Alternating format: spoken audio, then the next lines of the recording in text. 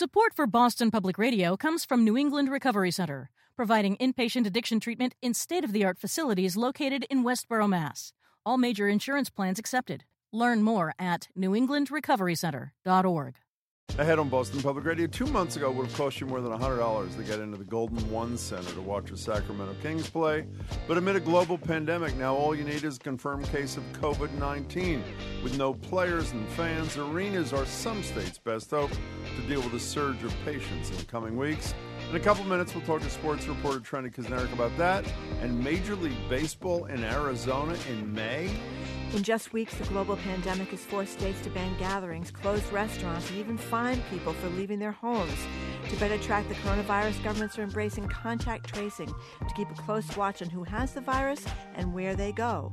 Before COVID-19, these restrictions would have been unfathomable. But in a pandemic, experts say they're necessary. We'll talk to Carol Rose of the ACLU of Massachusetts about how to balance civil liberties with good public health policy. That and more is next on Boston Public Radio.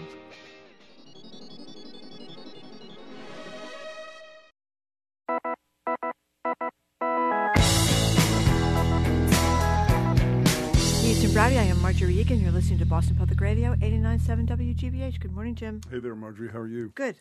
So if you become a daily consumer of the daily White House coronavirus task force briefings, you know they're never just about coronavirus.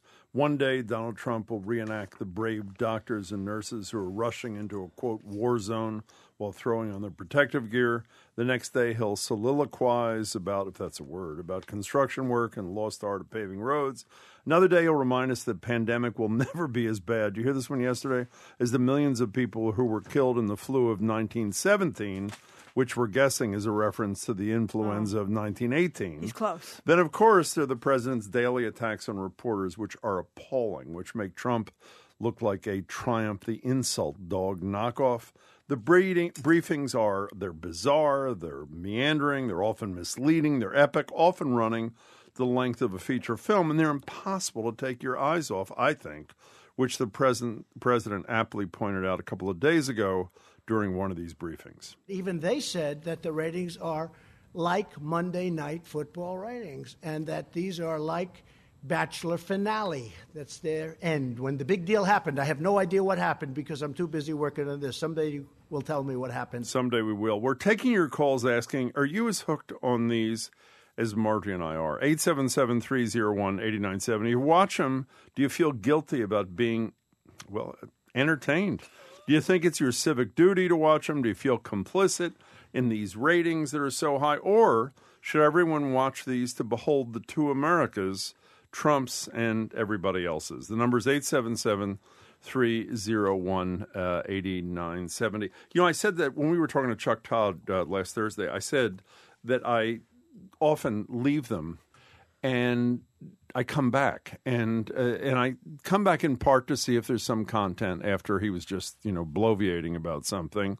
But they are really hard to turn off. Last night went practically into prime time. It was like 8 o'clock or some such thing. There's a friend who shall remain unnamed, a young woman whose mother is in the Midwest, and she misses her mother, and the mother misses her. You know what they do every single day? This is her term, so don't get angry at me, people out there.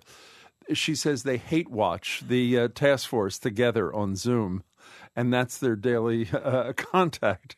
It is pretty clever, actually. Well, it is. It is just, they are so misleading and so narcissistic and so unhelpful, except occasionally when Fauci and Birx are doing their thing. And I have to say, Mike Pence, again, I've said it before, other than the sycophancy, the thank you, Mr. President, and if it were not for the presidents, other than the mandatory sycophancy, Pence appears competent on this issue. Oh, much better. Yeah. When and the other day, he actually got up and said something that you hear from normal leaders when he said something normal like, leaders. I want to tell my fellow Americans, I'm paraphrasing, but we're going to get through this. Those kinds of words of encouragements. We're a great country, going to get through this in a way that Look at Queen Elizabeth, what she did in 93, gets up there and made the people of her country feel good when she addressed them for only the fourth time in her reign. Do you remember hear what Piers Morgan said? I'm sure he made fun of her. No. Didn't? Now in Britain, obviously he's British, the former CNN 9 o'clock guy. What did he say? Said something like, he's on Drudge, this said something like 5 minutes of the Queen was more comforting than 50 hours of Donald Trump or some such thing. Well, it is. I mean, because, whether you want to make fun of the royals and say they shouldn't, they're all ripping off the taxpayers and stuff like Which that. they are. Well, they may be, but she's devoted her life to her country. Everything has been about her country, and that's unusual, to see that kind of devotion to people. Yeah, she's rich. I mean, does she do much? I don't know. I like her there with a little pocketbook and stuff like that. Mm-hmm. But she is very comforting. I mean, this is like but you can't. I go back and forth with it. Part of it, I think, apologies to people who are in the president's camp, but I just do not get it. I guess I live in some kind of bubble. I'm glad I'm in the bubble I'm in. If I'm living in a bubble, but he is mesmerizing. You just never know what he's going to do next. So can I, speaking of, I wouldn't say this is mesmerizing. I would say this was appalling. And we're going to bring this up with John King in the 1 o'clock hour from CNN. Here is a moment last night where he is berating ABC. We mentioned that as soon as the Inspector General for Health and Human Services came out with his report saying hospitals are struggling with tests and equipment as a result of the administration's coronavirus response, we were predicting he'd be fired by the end of the day. I don't think he was fired, but here is President berating ABC reporter Jonathan Karl for even asking a question about this Inspector General's report. Here it is. How long has that person been in government? Could I ask this did serve in the previous administration. Oh, you didn't tell me that. Oh, I see. You didn't tell me that, John. You didn't tell me that. Did serve in the previous administration. You mean the Obama administration. Thank you for telling me that. See, there's a typical fake news deal. You asked me when she was appointed. I told you when she was appointed. You're a third-rate reporter, and what you just said is a disgrace, okay? You asked me, you said, sir, just got appointed. Take a look at what you said now. I said, when did this person, how long in government? Well, it was appointed in the Obama administration. Thank you very much, John. Thank you very much. You will never make it. You know what it is? He's like a petulant 4-year-old. I mean, he really, in all seriousness, he is like a little boy who anything that goes wrong, he loses his temper, lashes out. It is just, it is so. And by the way, the fact that all the reporters don't rally around a reporter, I mean, occasionally did. When Yamiche Alcindor's question couldn't get asked the other day, I think when they were on lawn, somebody else asked it to their credit. This is disgusting behavior. Having said that, car wreck like, I am virtually unable to turn this off. In part, in defense, in my own defense, and this is a small defense. The rest I'm guilty as charged. Is there occasionally is important news that you want to learn? Of course, you can read about it or see it later that night. But even Trump's part of it, which is almost totally devoid of fact and often misleading, is really hard not to watch. I have noticed, because there's been so much misinformation that he's taught, and wrong factual information he's given during these, that now on the chyrons, they will have things like in real time. Yes, in real time, the president promoting unproven drugs. Well, don't you think that's important? Yes, so there's no delay. That people know that he's. I mean, he could be right. I mean, let's all hope that this drug does help some people. Stuff, yeah. This chloroquine does help some people, and if someone's going down for the count, there's no reason, I suppose, why you can't try anything to try to help them. But they are correcting him in real time, which I think is because there's been a lot of debate about whether they should be shown at all, since he is telling so many untruths. And by the way, the reason he was in such a bad mood yesterday is because the Inspector General says the federal government has blown it. Of course, that's why Karl asked the question. And the federal government has blown it and continues to blow it, and he just, for whatever reason, doesn't want to try to fix things in a real significant way. 877-301-8970. John and Gardner, you're first on Boston Public Radio. Welcome, John. Hey. Hey, kids, thank you very much. Do you even need to ask me the question, am I compelled to watch? No, I know. Believe me, I know you're watching from stem to stern, beginning to end. Yes? Oh, my goodness. Hey, can I share with you a timeline regarding whether the tail is wagging the dog or vice versa? Sure, go right ahead. Did you both see the presser Saturday, by the way? I know they all blend together, but... I saw weekend ones. I don't know. What's the point? What time was it at? try to figure out where I was. 4 or 4:30, but it was whatever. the one where he kept saying, "We got to open the country. We got to open up again." When he went off script, his main message was, "We got to open the country again," and that was Saturday. Friday night, I felt a little self-masochistic, Marjorie. Yep. So I switched over to Tucker Carlson about 8 or 10 minutes past the hour. It wasn't. I was watching Anderson, and I flipped over. He started with all sorts of qualifiers, and he's a fine gentleman and a good. He basically started ripping down Fauci and his credibility. He did it very cleverly, very subtly. And Jim, by the way, he was describing him, then he giving him a build-up about what his credentials are. You know what he said? He is called Anthony Fauci. Now, I think me or you would have said his name is Anthony Fauci, but it was just a little subtle thing. So anyway, that's that. Very, very careful to put in a lot of praise and so forth, but basically saying that he's been wrong before, we got to bring other people in, blah, blah, blah. So, well, you know who he's bringing in, by the way, as we read, that great medical expert, Laura Ingraham, came to the White House with two doctors yesterday. Friday. To add some meat to the bones of this chloroquine argument that the president makes virtually every single day. Quickly, John, if you will. Yes. Laura Ingraham at 10, Marjorie. I was still feeling a little tough on myself, so I decided to beat myself up. Yeah. Guess who she started taking down in the same way, with a lot of compliments and a lot of qualifiers. Pardon? Fauci? No. No, the who? woman. Deborah the Birx? Woman, Dr. Birx. Oh, my goodness. And it was the same thing. And she was, believe me, pushing the whatever the hell chloroquine, it is. Big time in that. But the next day he comes out talking about how we got to, open it. Believe me, watch Fox, and you see where they're going with things. One's ahead of the other sometimes, but they all wind up in the same place. John, thanks for the call. I want to say we've often said one of the outliers at Fox who deserves praise quite often, Chris Wallace, yet again, has the Surgeon General on, who respectfully is another. How do I put this? Does not have as much of a backbone as he'd like. He's talking about how everybody in the country is, this is one of the interviews where he said it's 9/11 week, it's like Pearl Harbor week, that sort of thing, in all the states. And he said, Wallace follows up by saying, well, then should the president not order a nationwide lockdown if it's in all the states? And of course, the guy is dancing. The lack of courage. And by the way, I'm not naive enough to think if I worked for a president, I'd be standing up and saying and criticizing what he or someday she had to say. But this is about our health. This is not a policy position on an issue where you can dance. And I would have to say the worst of the three medical people who are regularly up on the stage with him, Adams, is useless. Just totally, he's the Surgeon General. Let's go to Jim in Auburn. You're next on Boston Public Radio. Hey, Jim, welcome. Hey, guys. Thanks for still being on the radio. Thank you. Our pleasure. So we're far, glad we're here, good, too. Jim. We got our fingers crossed. Good for us, too. Go ahead. We at our house pulled the plug last week. We'll watch Charlie Baker. We'll watch the breakdown of what Fauci and Birx say. But I would like very much for the press to just stop asking Trump questions. Just wait. You get off the stage, we'll ask questions of people that have actual credible answers and move on. Well, can I say, Jim? I don't need to watch this. I don't need the entertainment. Jim, when you 5 seconds ago when you said that, the second you said it, I'm beginning to nod saying, wouldn't that be great if they didn't ask questions of him, just of the medical experts? But then I said to myself, the guy is in charge.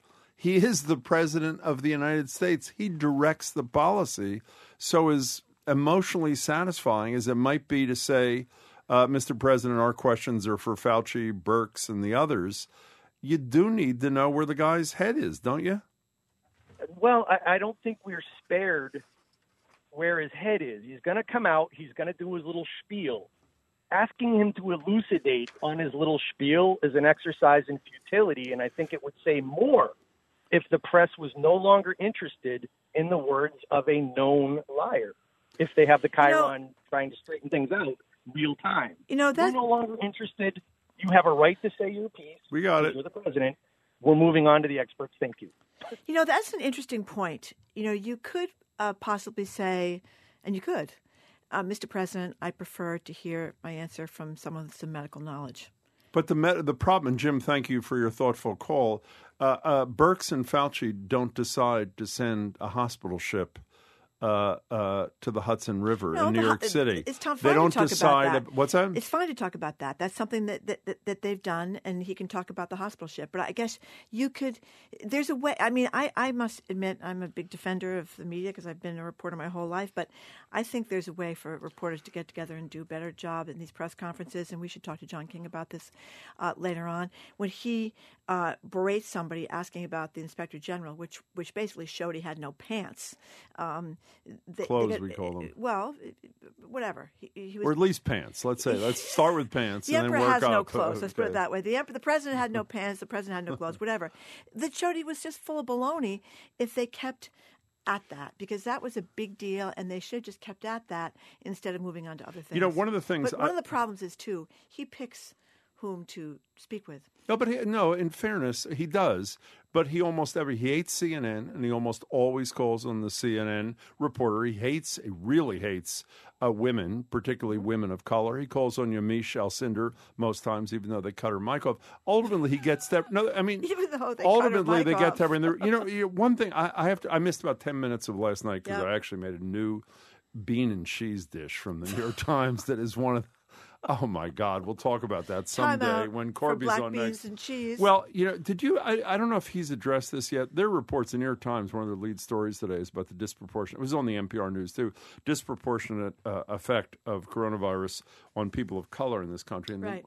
Two of the starkest examples are Chicago and Louisiana. Not every state does a racial breakdown, by the way. But listen to this: in Louisiana, 70% of the deaths from the coronavirus are African Americans. Black people, guess what percentage of the population is black? It's not anywhere close to that. 32%, less than half that number, and they have more than twice their share Alexandria of deaths. Ocasio-Cortez. Yes, AOC. I'll just call her AOC. Has been saying that repeatedly, that because of the healthcare disparities and the housing disparities and the redlining and just plain old racism, African Americans among the poorest people in the country. Rotten access to health care in normal times. Well, I'm interested. The reason I asked that, I don't know if this was addressed with him yesterday. I'm hoping it's addressed with him today. David in Rhode Island, you're next on Boston Public Radio. Hey, David. Good morning. Listen, I want to thank you for the strong leadership you provide this country in dealing with having to stay at home. I'm glad that you guys can be at home with me while I'm in lockdown. Oh, thank you. Well, thanks. Very nice of you to say.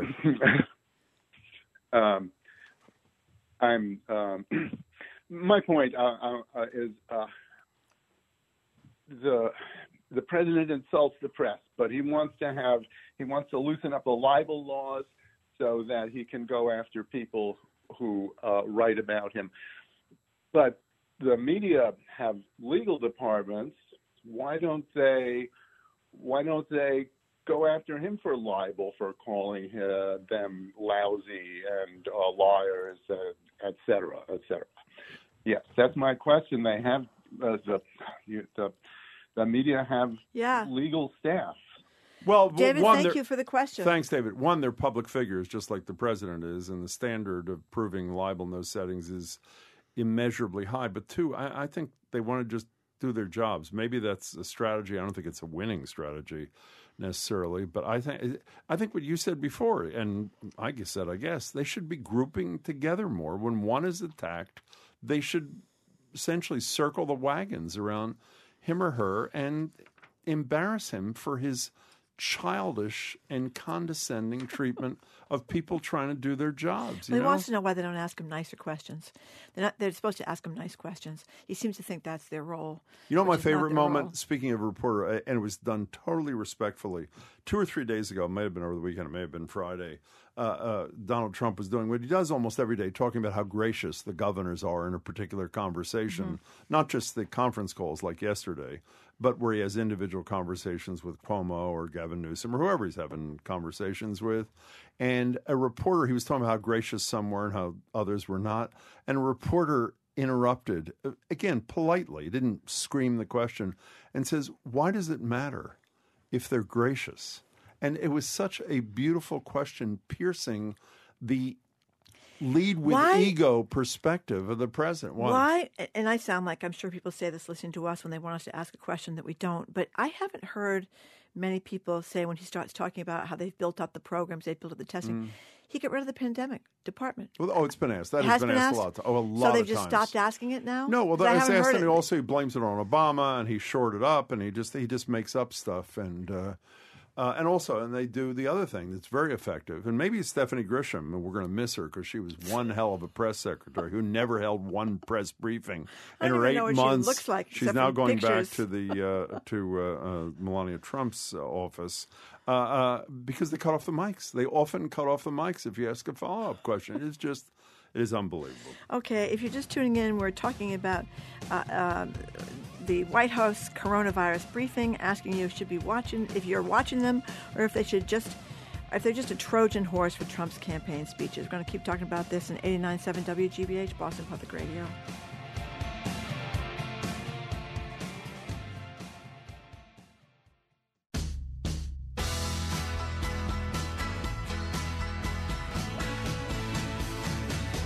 Welcome back to Boston Public Radio. Jim Braude and Marjorie. And if you're just tuning in, we're talking about the daily White House coronavirus task force briefings, asking if you tune in every night or are you tuning them out. We are of the tune-in variety, and I'd like to hide behind it's part of our job, but I'm guessing even if I didn't do this for a living, I would be addicted to them too. 877-301-8970. During the break, I was reading the email, and I would say we have a consensus.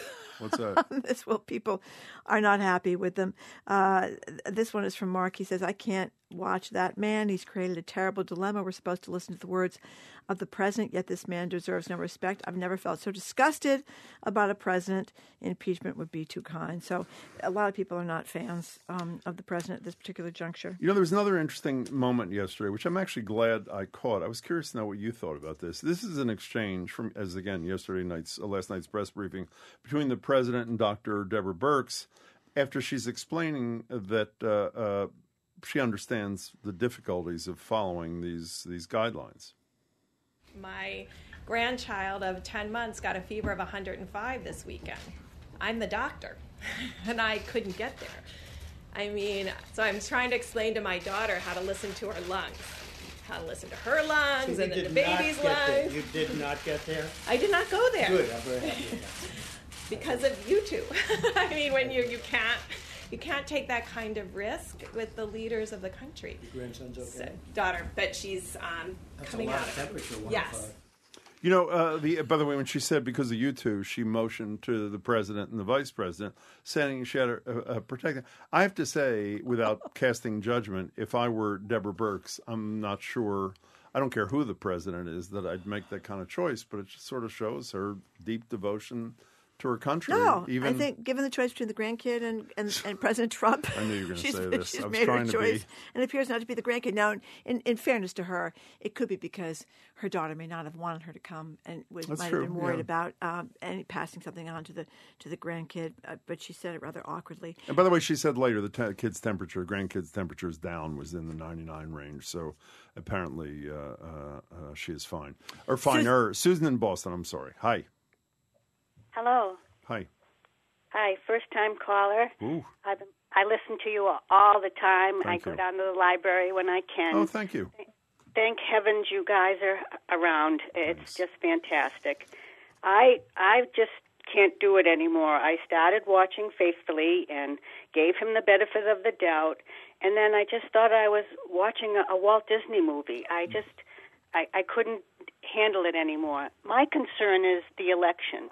I am very concerned that people are still with this tunnel vision that he's doing a great job. I don't know what his ratings are right now, but I'm very concerned about his reelection, and I don't know who is speaking of it. It's sort of all on the back burner. We haven't heard much from the candidates, and I just was wondering what you guys are thinking. Well, I'll tell you what I think is quite clear is because he can't do a campaign rally where he gets huge crowds, 20,000 people.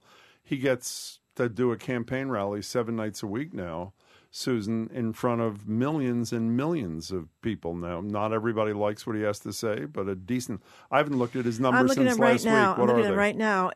His approval ratings are among the highest he's ever had. That the See, that scares me. I just wanted to say what they are. The Real Clear Politics average is 47 approve, 49 disapprove. So obviously they're close. Virtually a tie. And his handling, Susan, the most recent thing I've seen about handling of the coronavirus crisis, a slim majority of people, this is last week, were approving. So in any case, I don't know what the impact is going to be, and Joe Biden is sort of faded from the scene. I think it's very hard to find a place for yourself in a situation like that, even though they did speak yesterday. We're going to talk to John King about that. Susan, thank you for your first call, and we hope to see you in the library someday soon. 877-301-8970. The president has an immensely powerful media machine behind him, and he also has a lot of these wacky Facebook feeds that people get from these wacky sites talking about all this nutty stuff, and people apparently fall for it. Well, but it's not just Fox. Can I tell you, it's not just Fox. It's not just Fox News. It's Fox News. No. It's Rush Limbaugh. It's not just, even if you watch these press briefings, and you are not one who has a predisposition to not believe what the President of the United States says, if I may use a double negative, when he stands up every night and says they wanted 1,000 ventilators, I gave them 2,000. And when I gave him he actually said 10,000. And then when I gave him 10,000, that wasn't enough, even though I gave him. When he says that, if it turns out you don't have the energy, the time, or the desire to do fact-checking or watch or read the Washington Post, it's pretty impressive. Are reading a newspaper that's fact-based here on planet Earth, they will explain those things to you. If you are watching CNN or MSNBC after the press conference, and sometimes during the press conference now with Chyrons, they will explain underneath that You know what a great night is? Between the three cable... I just want to finish. If you are watching Fox or listening to Rush Limbaugh or believing these weirdo Facebook feeds things you get, you believe that he's right about that. On a huge and night, that's the problem. On a huge night, how many people combined are watching the three cable stations? Huge night. Well, I think Fox gets about 3 million a night. Rush Limbaugh has like 11 Rush million Limbaugh. people. You don't mean Rush Limbaugh. I'm talking about Fox News. I'm talking about cable shows at night. I think it's about 3 million at Fox. So it's like 10 million between the three cable stations. That means that 315 to 320 million are not turning to the cable shows to have fact-checking either on the right or the left or the middle. Forgetting, don't you remember the election? The tremendous power of Facebook. You're not on Facebook. Yeah. People, my entire high school is on Facebook. Everybody like over 50 is on Facebook. I know a lot of kids aren't anymore. They've moved on to other things since their parents and grandparents. Facebook is enormously powerful in terms of people's ideas about things. And as we know, who knows how many votes they turned in the last election. So I beg to disagree with you, Peter. Jim, I think that's a lot of the problem is the media that people listen to or the stuff they believe on their Facebook page. However, there are other people who are not fans of the president, like Kathy, who says she needs to watch him every day. But here's the reason. She wants to be watching when he spontaneously combusts. Betsy in Northborough, you're next on Boston Public Radio. Thanks so much for calling in. Hi, Betsy. Hi, how are you? This is my first time calling. Well, thank you, too. It's a pleasure talking with you guys. So I was in Afghanistan, civilian, working for the Army. I got home in November. Trump obviously came on Christmas. I had the forethought, and I said, there's no way I'm going. And he was there. We would often comment how it's easier being there than being here. I came home. I started listening. Probably 2 weeks ago, I said, I just can't do it anymore. And now I go outside and I garden and I clean up my yard because I was gone for 9 months, which I find cathartic. Good for you. So you literally, the moment he comes on, you decide it's time to do a little planting? Is that what it is? Yeah, I have to get out of the house and go outside. Marjorie, I think we're kind of similar. I just hear the voice and it's like, oh, dear. And I was able to retire. I worked for the Department of Defense for 30 years. Good for you. I was so blessed. I was so blessed to go over there, but it's hard. And it's amazing to hear, civilian, military, huge racial diversity and what people think over there. NATO, every country. So what do they think over there, Betsy? Not so much. Yeah. It's pretty, and I live in Northborough. It's not a hugely racially diverse town, obviously. And it was fabulous to be with such a diverse group of people, higher African-American population than white, Yep. Very racially diverse.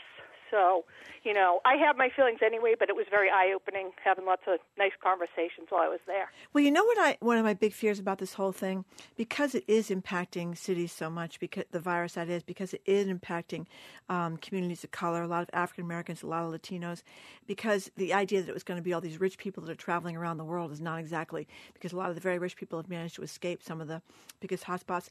That's how it's going to be seen. It's going to be seen for people who are not keen on African Americans and people of color to begin with, that this was like, coming in and getting rid of all the Democrats and all the blacks and all. Who's going to say that?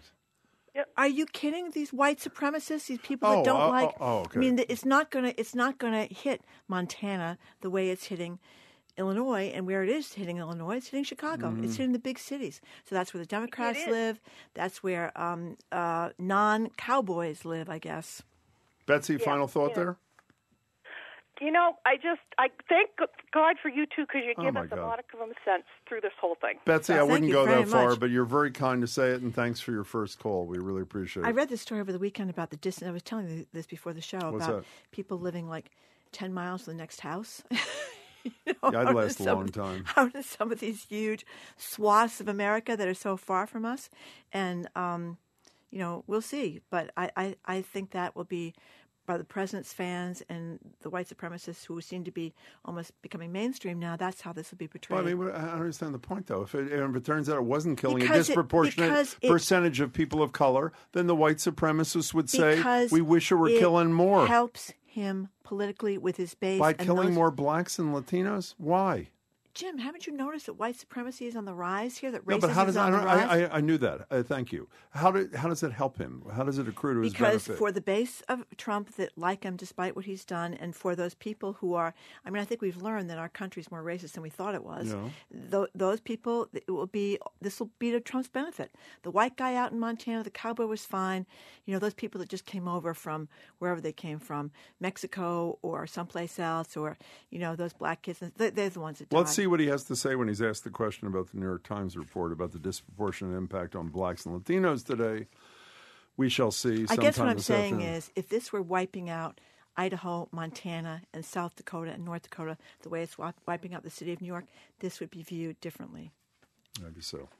Okay, coming up. A year in the life of a gymnast is like 5 years for the rest of us. Trenny Kusnierek joins us to talk about how postponing the Olympics could end their career. She joins us for that and more on 89.7 WGBH, Boston Public Radio.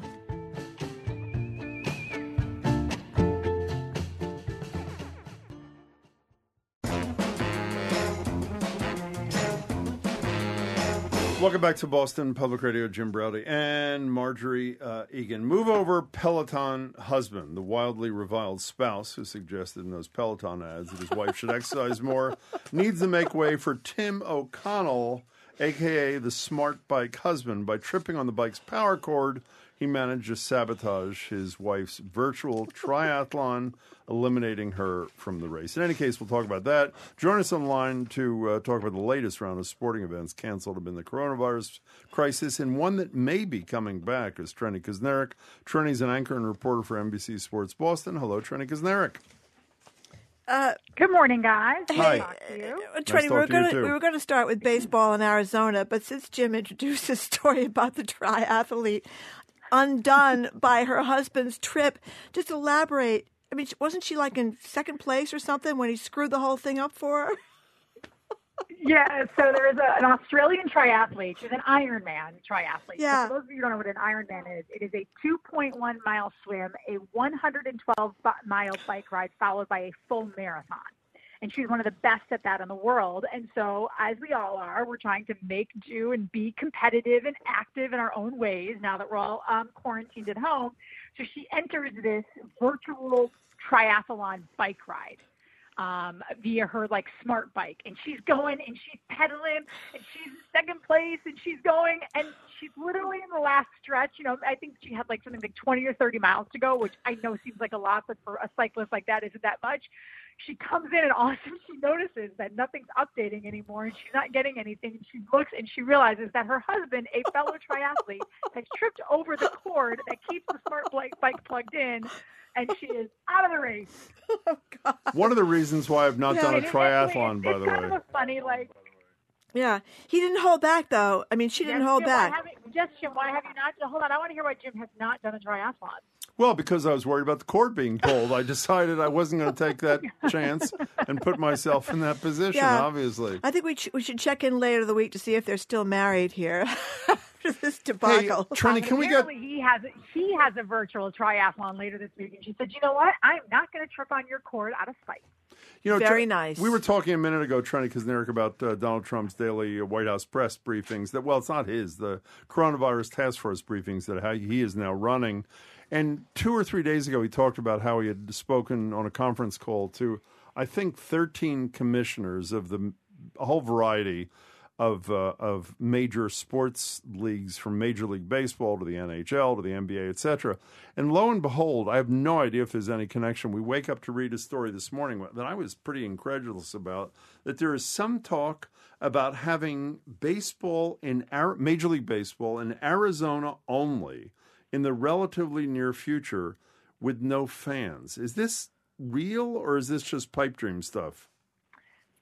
No, I think it is real, but Major League Baseball is backing off. I think what really set people off was the suggestion that it could begin as early as May. Yeah. Let's be honest, that's not happening. That's it's an unrealistic expectation. I imagine that most of us, I have to assume that this nationwide quarantine or near nationwide quarantine, because God forbid we actually do that, not just stick it to the governors, but I digress, is probably going to be extended into May. I will say this, Jim, if they can do it without taking away resources from the general public, then I say go for it.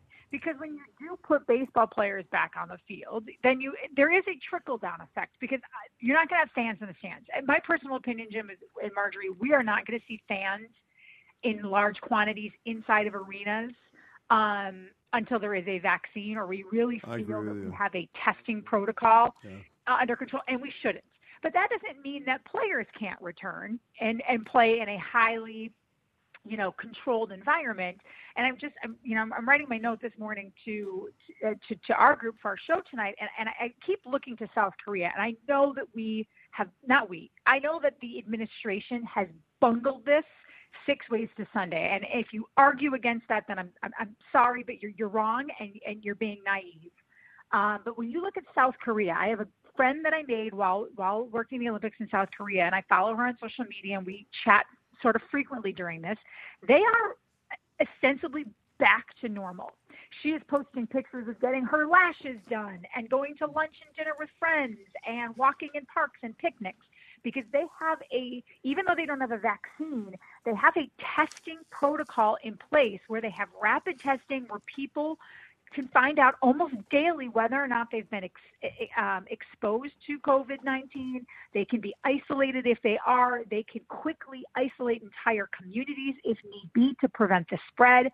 Before you go into, say, a mall or a grocery store, you have your temperature taken. If your temperature is high, you're not taken in, you're immediately tested. They have gone to extreme lengths.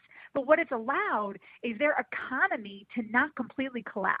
And so they have slowly got things back to normal. If we get to that point, and if we are innovative and we're open-minded enough to change the way we live our lives, we can get some normality back. But if we can't get to that point, then Major League Baseball has, I don't want a bunch of tests going to millionaires, when I'm reading a story this morning that in New York, tests are so scarce that they're telling people without severe symptoms to stay home, but then their symptoms progress so rapidly that when the paramedics get to them, they're almost dead on arrival.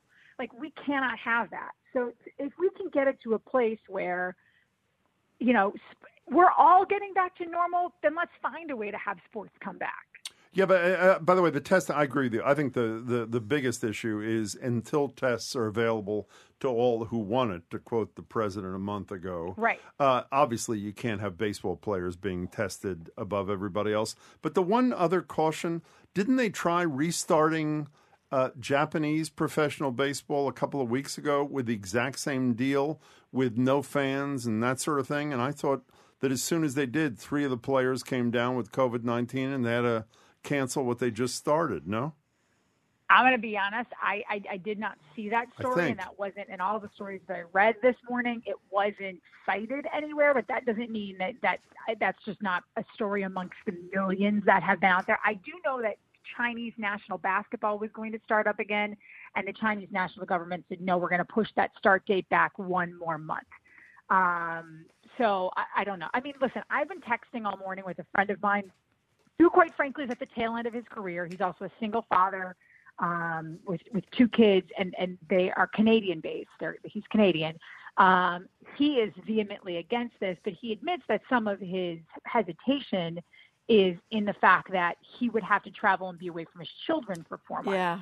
And that That's another good point. Him. He said, and he acknowledges that, listen, if they don't play this year, he acknowledges his career will come to a very unceremonious end. I would also say, though, guys, that he is at the tail end of his career. He's made the brunt of his money.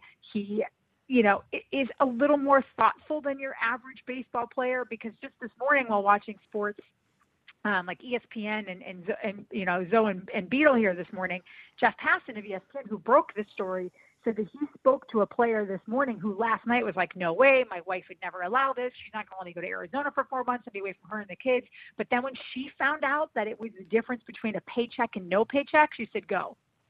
So, and I know that seems probably like, my first response was, well, of course you want him to go. You want your luxurious lifestyle to continue. But at the same time, what I think a lot of us forget, that while these players make a lot of money, some of them don't, not relative to other players within their sport, but also my friend who I was just talking about, who may never play baseball again, turned 37 last week. And his career is over at age 37. So we have to keep in mind that for these guys who may go and say, yeah, you know what, I will play because it's the difference between a paycheck and no paycheck. It's the difference between having to restart a life afterwards and having enough money that, if it takes you a while to get your feet under you after your career is over, you are financially stable enough to do that. And again, I'm not asking for sympathy for these guys who make millions of dollars while other people right now are at home collecting unemployment checks, that are up, totaling $800 to $1,000 a week or every 2 weeks or something. If they're getting them at all yet. Yeah. For these guys, if they're getting them at all yet. But just in the vacuum of sports, these guys have a short amount of time, and women to a smaller extent, a short amount of time to make their living. And so they want to maximize that time if possible. And also, and I've said this before, I really, truly do believe that sports is a healing, uniting activity more than anything else. I mean, the closest we've had right now to something that's bringing everybody together and getting everyone talking that isn't not a total negative is Tiger King.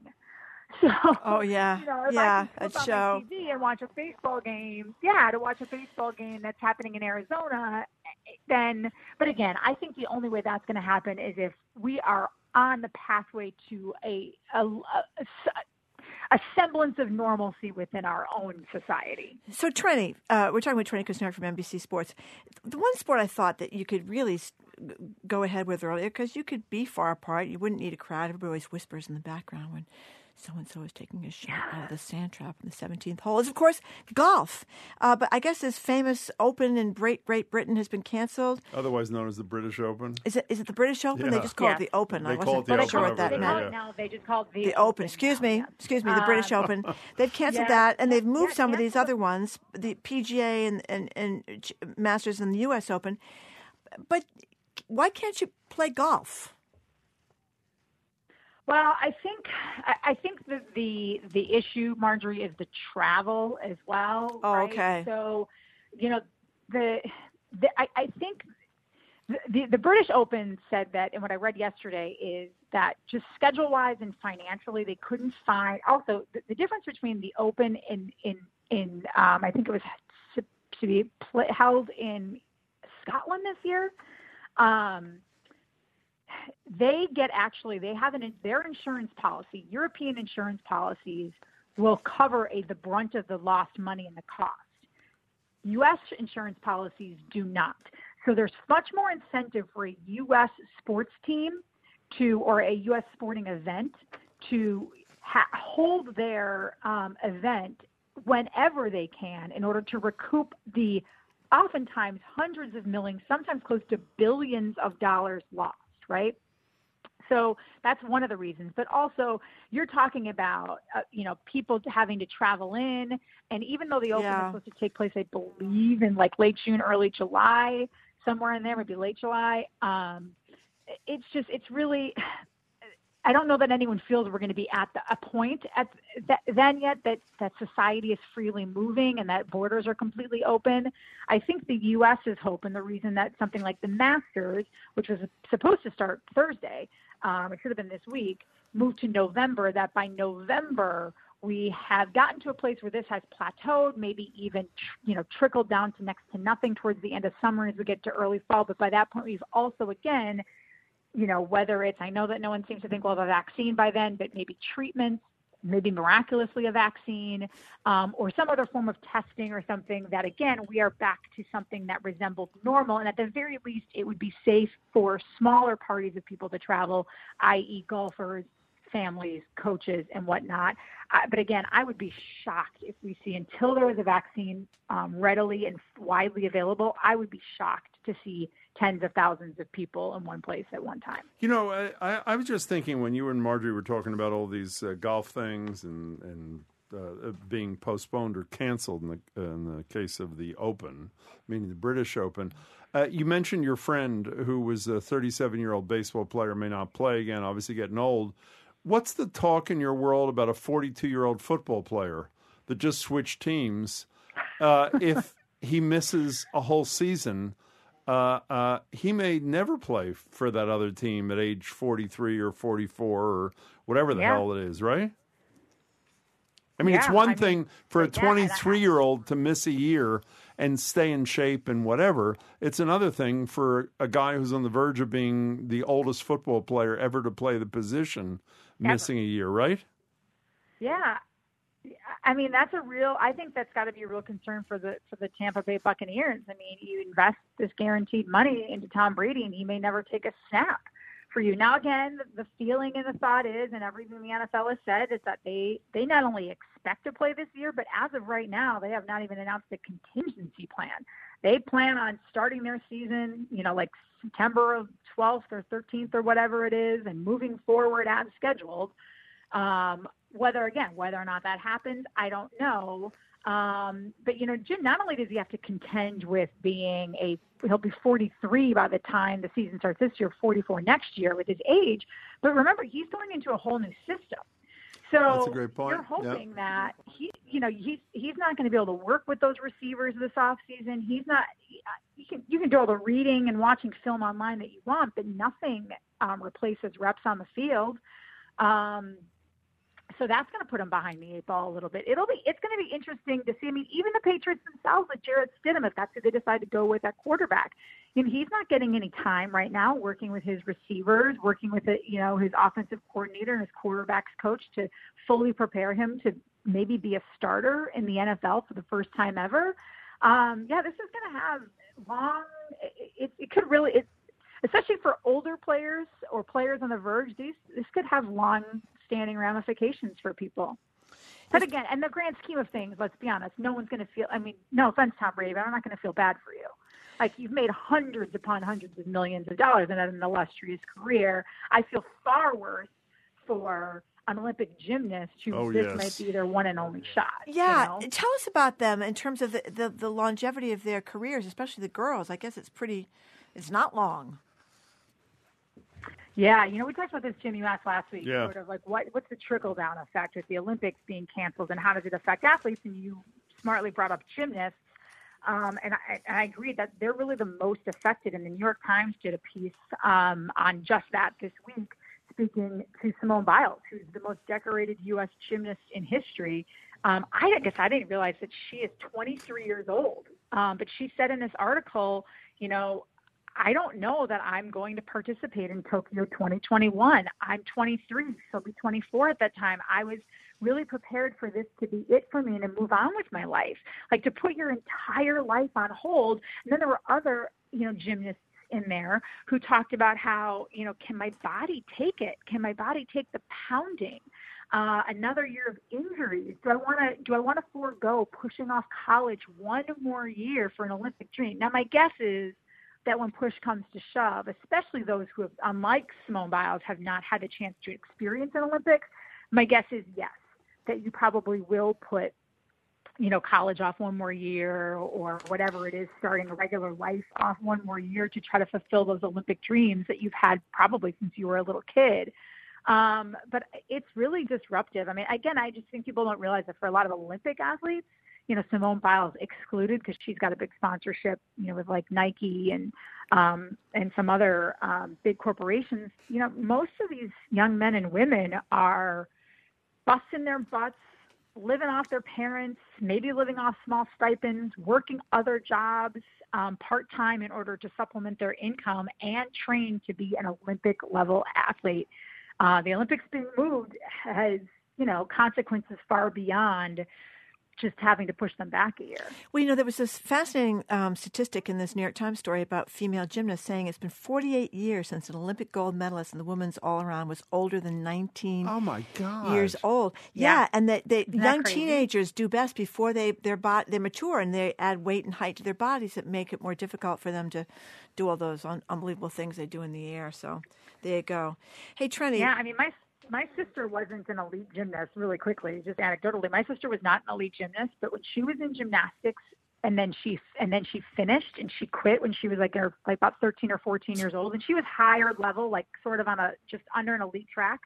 Marjorie, her body changed so drastically the minute she stopped. So that's the other thing. When you stop this hardcore training, does your body all of a sudden say, wow, I can mature? The growth really, I'm not kidding. Her growth was stunted. And when she matured very, very quickly. Wow, that's a great question. You're putting so many calories into the gymnastics, right? Yeah.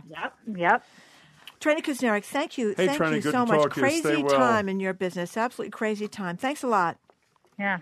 Stay Talk well. to you guys next week. Okay. See you. Boston Did you Public notice, by the way, when we first met, I was still doing the parallel bars when we first started doing radio. Did you notice how my body changed after I stopped doing the parallel bars? Did you notice? Well, I noticed your body. I didn't notice. It was because of the parallel bars. I think I missed the parallel It was because I didn't invite you to a meet. Okay. It was because of the parallel bars. Trust me. Contributor. It's not funny. Trenny Kusnierek joins us every week. She's an anchor and reporter for NBC Sports Boston. Coming up, the ACLU's Carol Rose joins us to talk about pandemics and privacy. She's next on 89.7 WGBH Boston Public Radio.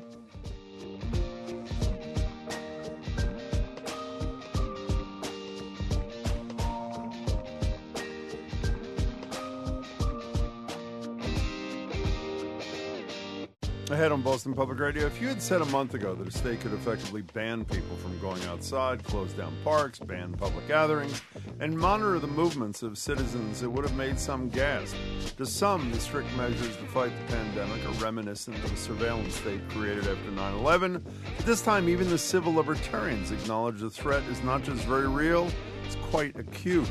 In a few minutes, we'll talk to Carol Rose of the ACLU of Massachusetts about how to balance civil liberties and public health during a pandemic. So we all need to eat, but as the COVID-19 economic crisis worsens and more of us turn to food banks for a meal, places like the Greater Boston Food Bank are running out of food. Faced with this shortage plus a steep drop in donations, food banks are turning to the public for help.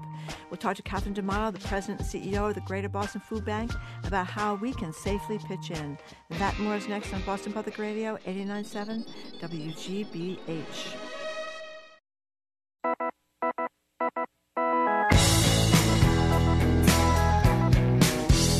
Brady, I am Marjorie Egan. You're listening to Boston Public Radio, 89.7 WGBH. Hello again, Jim. Hey there. Two updates very quickly. One, our first segment today, we're discussing the addictive nature, at least for us, of these coronavirus task force briefings led by the president. And a friend of ours texted a minute ago, I can only paraphrase, and says, not only can I not watch the briefings, I could not bear to listen to your discussion about watching the briefings. But that's really bad. Okay, and that's Newsweek, bad. Speaking of the briefings, the last several days, you know that the president has essentially given medical advice about chloroquine, this anti-malarial, anti-lupus drug, and there's a report in Newsweek this morning that several hospitals in Sweden have reportedly stopped administering chloroquine to coronavirus patients following reports that the drug was causing adverse side effects. I assume that'll come up today, and we'll see too bad. if he allows Anthony Fauci to answer the question, which he did not the other day. But first, the urgency to fight the coronavirus is complicating the long-running debate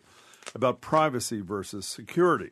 If we submit to something like China's tech-based fight against the pandemic, could we be signing away our privacy protections such as they are for good? Joining us on the line for a take on this and other headlines about civil liberties in the time of coronavirus is Carol Rose. Carol's the executive director of the Civil Liberties Union of Massachusetts. Carol, good to talk to you. It's good to hear your voices. You too. Glad to be here. Hey, Carol, before we get to the privacy issues, I just wondered if you know about the state of the courts in Massachusetts. I mean, you think of like cases with child cases, probate court where there might be the Department of Children and Families involved.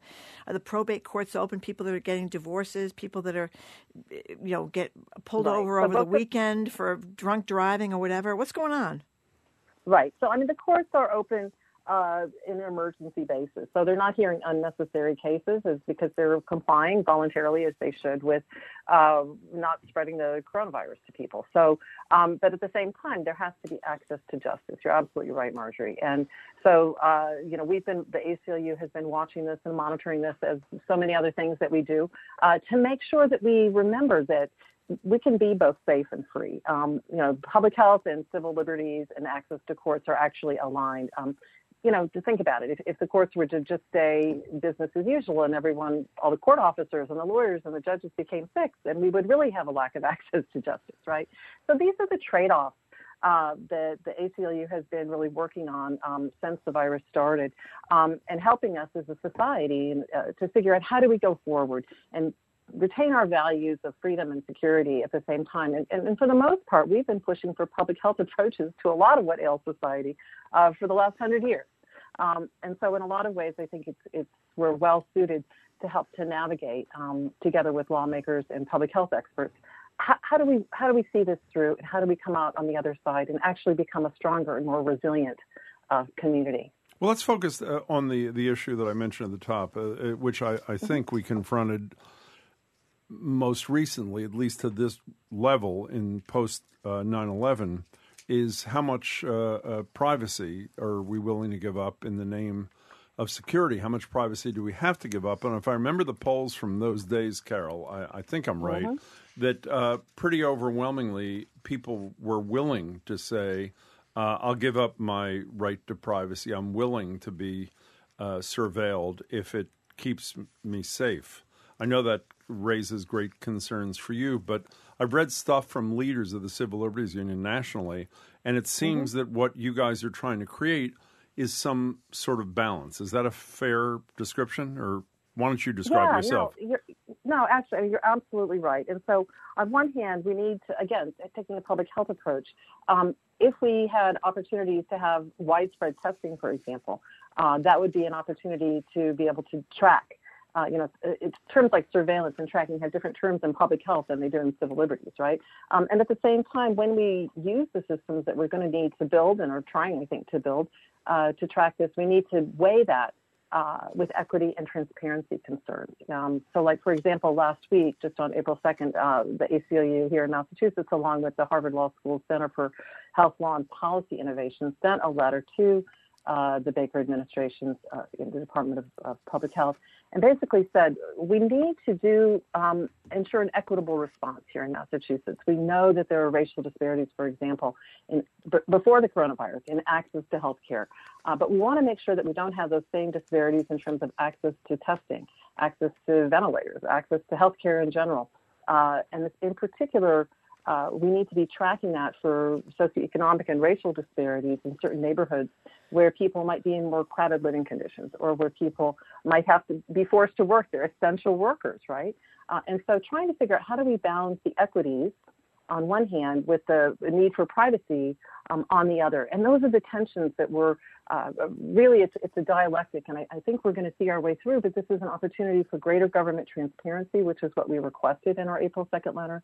to the Department of Public Health, because we can't manage what we don't measure. So we have to be measuring this both as a civil liberties standpoint and also from an equity standpoint, and finally from a public health standpoint. And how do we balance those equities going forward? That's where I think the ACLU's expertise between privacy and equity issues is going to be really important for the coming weeks and months. Well, Carol Rose, we were just talking to Trendy Kusnierek about South Korea. Many people have talked about South Korea, the fact that they had this extensive testing. They were able to get their economy back up really quickly, and people are now going out and getting pedicures and stuff like that. But this Bloomberg story points out that in South Korea, the government constantly updates its website tracking the movements of people infected with the virus, and then they call the mobile phones of people in the geographic vicinity of that person. And in Taiwan, there's this electronic fence, according to Bloomberg, that allows cops to make regular phone calls to people home under quarantine. And if they don't answer the phone, the police come to the home within 15 minutes. South Korea has done very well with this, but I don't think we're ready for that kind of intervention, nor what's going on in Taiwan. We're not ready from it from a civil liberties perspective, but we're not even ready from it from a testing perspective. I mean, that kind of thing only actually works if you have widespread available testing for everybody, right? Otherwise, the danger that we have is that if you say, well, some people are going to get the test, and those are people who are going to be quarantined. Other people aren't going to get the test. Well, this virus, 25% of people who have it are asymptomatic. So that's going to give us a false positive. That's going to give us a sense, or a false negative, that we're safe when we're in fact not. We need to go forward, at least for the foreseeable future, assuming that everyone might have the virus, and treat everyone has to self-quarantine, whether you've had the test or not. And then make sure that testing becomes more equitably available. Particularly, I was pleased to see that Governor Baker was creating some drive-through testing for first responders. But what about the people who are working in the pharmacies and the grocery stores, who are, continuing to do that work? We need to make sure that they're also prioritized for testing and access to health care. Okay, I'm going to talk to you about something that's happening here that's clearly far less extreme, but a variation on a theme than what Marjorie was talking about. I had the medical director of Partners in Health with me on television last night, and the governor announced, I think, last week, all the days, of course, run together for everybody these days, the first in the nation contact tracing effort, where they're going to hire Partners in Health along with MGH and the state are going to hire 1,000+ people. When a person tests positive, they ask that person, who have you been within 6 feet of in the last X number of days? They give them names. They then call each of those people, contact tracing, and without identifying the name of the person who tested positive. Obviously, in some cases, it's going to be obvious who he or she is based upon who they're calling. And then find out if they are at risk of coronavirus. Now, the problem is, as you say, until there's enough testing, the most they could really do is say you got to quarantine yourself for 14 days because you're in contact with Jane Doe.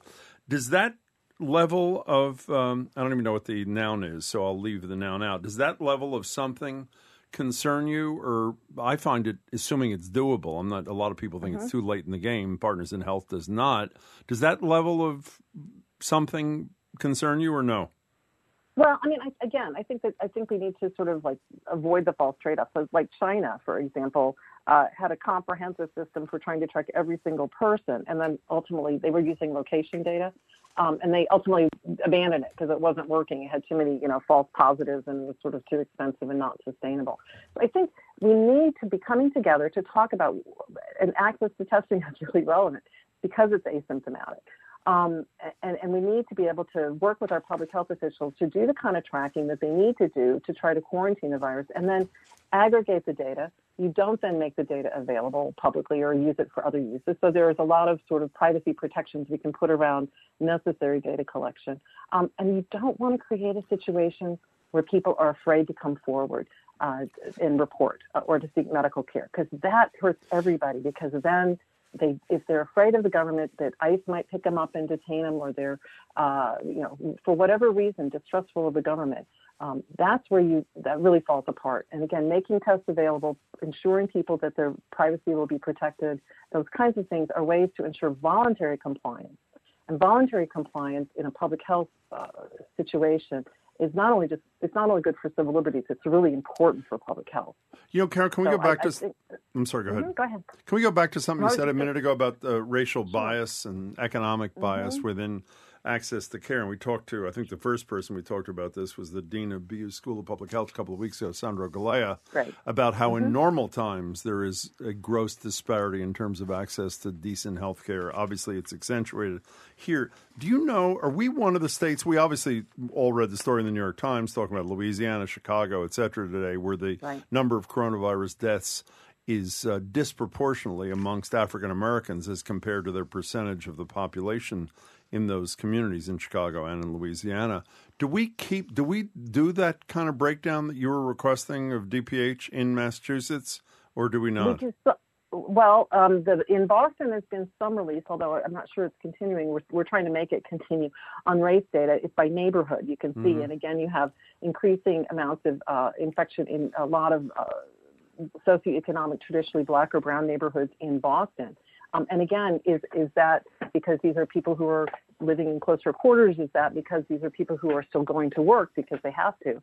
And so if we want people to self-quarantine, we have to make it possible by making sure they can still either have a rent abatement or somehow be supported if they can't go to work.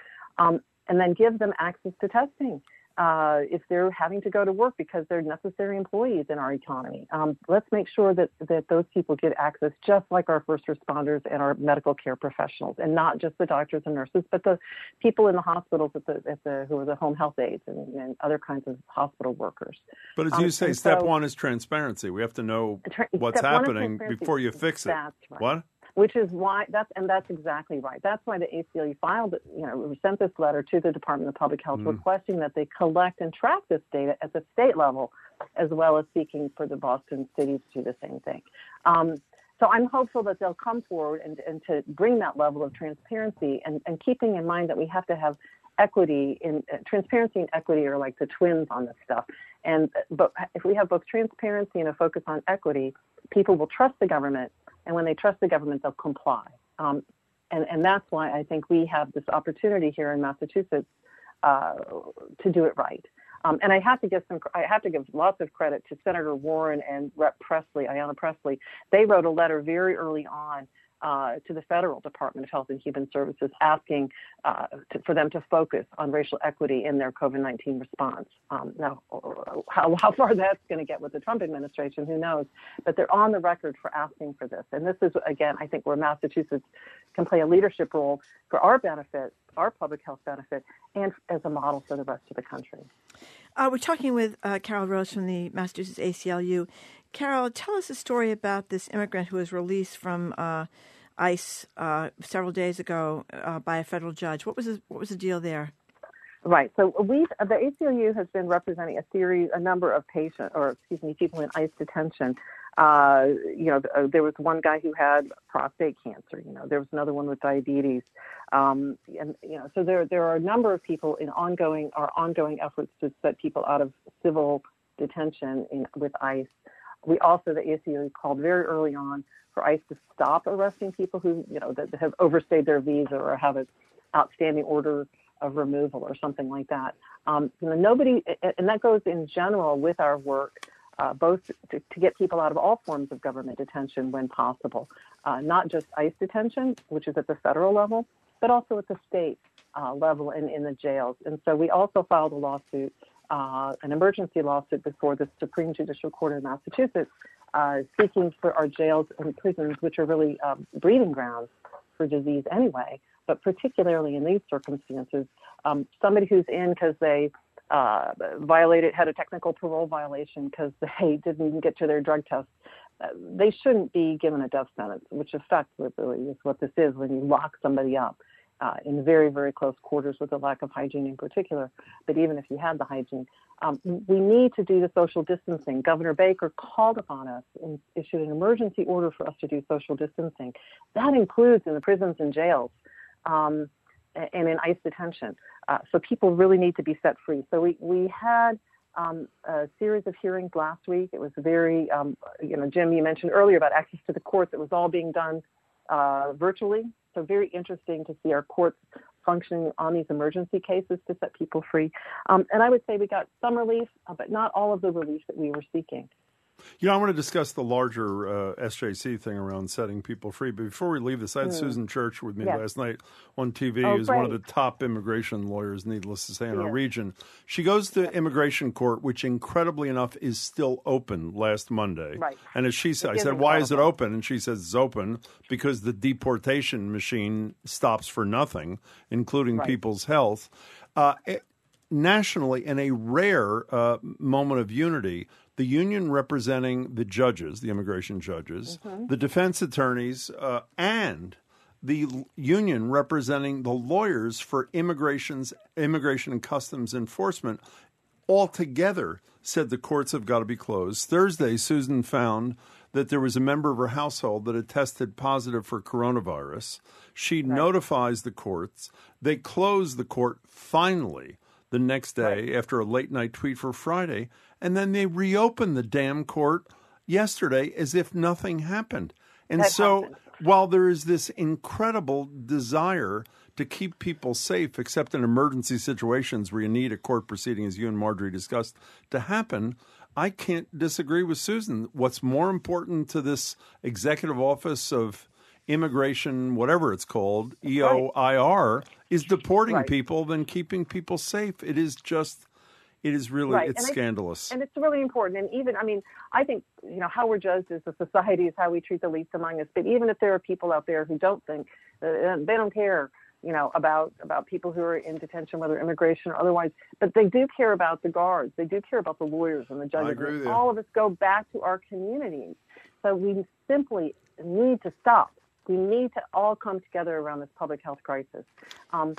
Once the moment of the time of crisis has passed, we need to go back then and say, what are the things we shouldn't go back and keep doing? Like locking people up on civil immigration violations. It's just a waste of public resources. It's bad for public health. It's bad for families. It's just the wrong thing to do. So what this crisis is doing is really shining a magnifying lens on so many of the wrong-headed ways that we're approaching so many ills. We need to bring a public health approach to how we want to survive as a species, as a society, and stop trying to criminalize our way out of what are really often issues of public health. I think Susan Church is what we work with her all the time, and she's a good friend, and she's a wonderful advocate. And the fact that someone like that should have to expose their own family simply because she represents people in court, that's not acceptable. That was months after, by the way, she's handcuffed and held in contempt in court for doing the horrible thing of representing her client in front of a judge. We're talking to Carol job Rose out there, but somebody's going to do it. From the Civil Liberties Union. But Carol, I wanted to ask you about the state Supreme Court ruling on Friday about inmates, people in prisons. What's the result? What did they rule? So basically, on the upside, the court ruled that people who are being held pre-trial, so they haven't been convicted, on bail and are found not to be dangerous, should be set free once they have a due process hearing. Right? So there's a hearing, and they have to have a hearing right away. The other good thing is that they ordered that the Department of Corrections and each of the sheriffs have to give a daily report on the number of COVID tests and positive results for people who are in their custody. For correctional officers, as I was saying, other people are affected, all the staff, and the number of people released. And the court also urged that the parole board expedite the hearings of people who are eligible for parole. So that's the stuff that we were really happy to receive. But what they didn't do, and where we thought the decision really fell short in terms of a public health response, was to have people who are in prisons and jails who've already been convicted, but maybe very close to finishing their sentence, so they're going to get out in days anyway, who may be in on a technical violation. The court basically said, we don't have the jurisdiction there because they're post-conviction. At this point, they may, they're saying there's a constitutional violation, like an Eighth Amendment cruel and unusual punishment kind of violation. Maybe we can go back to the court, and people are starting to die now. So there may be that kind of a claim. But in the meantime, it really falls to the other branch of government then. That's the executive branch, and Governor Baker, to use some of his powers of clemency and otherwise to let these people out. It's just shameful that there are people there and they say we have distancing because they're sleeping head to toe Head to toe is not distancing of 6 feet. And just, people, the vast majority of people who are in America's prisons and jails and houses of correction are going to be coming out to their families anyway. We don't have a death penalty here in Massachusetts.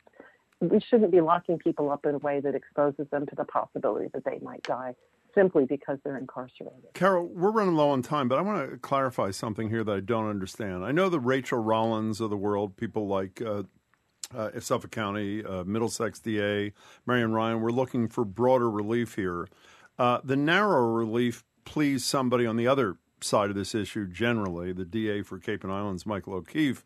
But what I don't understand, he's quoted in the Globe saying, had the court ruled in the defense lawyer's favor, the SJC had ruled in their favor, it would have, quote, let people guilty of restraining order violations, sex crimes against kids be willy-nilly released. People convicted of some serious crimes will automatically be released.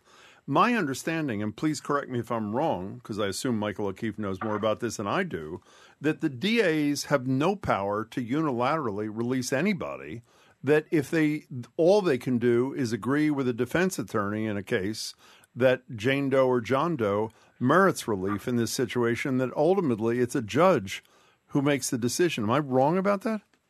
No, you're right about that. So what is he talking about? Well, just to set the record straight, it's simply not true that we ever said, make an exception for everybody on a 209 restraining order. No, we didn't argue that. No, but even I know you didn't. But even if he were right on that part of it, he's making it sound like the prison door's open unless a judge says a person is not a risk to public safety. He or she is not going to get released, right? Well, so what we were arguing is that the court could actually exercise its Article 2 authority to do that. If the court wants to defer to the executive branch to do that, then we would call upon Governor Baker to do it. The bottom line is, as a matter of public health, if we have a public health crisis, we need to stop putting people into situations where they're going to exacerbate the public health crisis. It's not only the lives of the people inside these detention facilities; it's all of us who are subject to it. We're saying, so maybe I was wrong. What were you asking for? Without judicial review, the SJC to authorize what? So that people, just exactly what we have pretrial, people would have a dangerousness hearing, and that we would move that up, and people who could get out, or people who were very close to the end of their sentences with really often with terminal illnesses. But in front of a judge, right? Compassionate release. Yeah. Oh, yeah. So I mean, so ultimately, it doesn't matter what it is, even if you went too far, which you said you didn't. Ultimately, right. A judge is going to decide whether that person is a free person, correct? That's right. And there was a series of excluded offenses that were attached both to the proposal. And, of course, they had a very long list of excluded offenses, like, some on the other side saying every offense should be excluded. And we were saying, no, only violent offenses. Clearly, we don't think that people who are a danger to society or to their families should be willy-nilly released. That was never something that was argued. So we're talking to Carol Rose from the Massachusetts ACLU.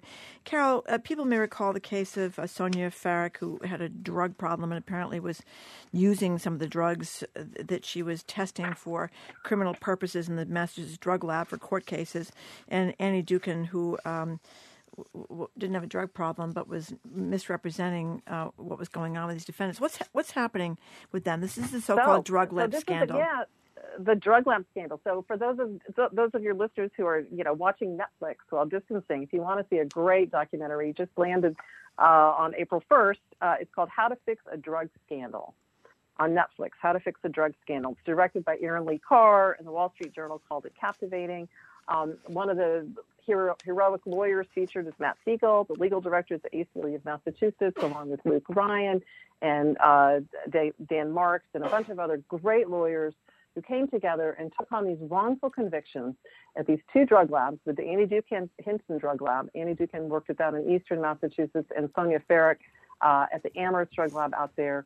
Really interesting story about how the war on drugs, as a systemic matter, creates such injustice. And Aaron Lee Carr, the director, does a great job of exploring that. It's a 4-part series, so you can really veg out on it. I watched it with my kids. They said episodes 2 and 4 are the most exciting, so I'll just put it out there. So before you go, wait, we only have a minute left. I want to play a little bit. Since you mentioned Matt Siegel being featured, let's hear from Matt Siegel explaining why they fought for the courts to dismiss tens of thousands of cases in the drug lab scandal. Again, this is from Netflix, How to Fix a Drug Scandal. Part of our analysis of the cases that were provided to us was that in 60% of the Dukin cases, the only drug charges were for possession. And in 90% of the cases, the entire case was brought in district court. And district court is for less serious offenses. So in 90% of these cases, someone had already decided that these were not the most serious cases in the Commonwealth, and that someone was a prosecutor. Let me just say, I'm impressed with Matt's work, but he's even better with music in the background. Just tell him. I think it really enhances very ominous tone. His whole. We're going to watch. Hey, Carol, good to talk to you. Thanks so much. Thanks, Stay Carol. safe. Wonderful to talk to you all. Stay well. Stay safe. Same to you. I hope so. Carol Rose is the executive director of the ACLU of Massachusetts. She joins us every month. Thank you again, Carol. Coming up, for many Americans, the coronavirus food shortage is already here. Catherine D'Amato of the Greater Boston Food Bank joins us to talk about that. Keep your dial on 89.7 WGBH, Boston Public Radio.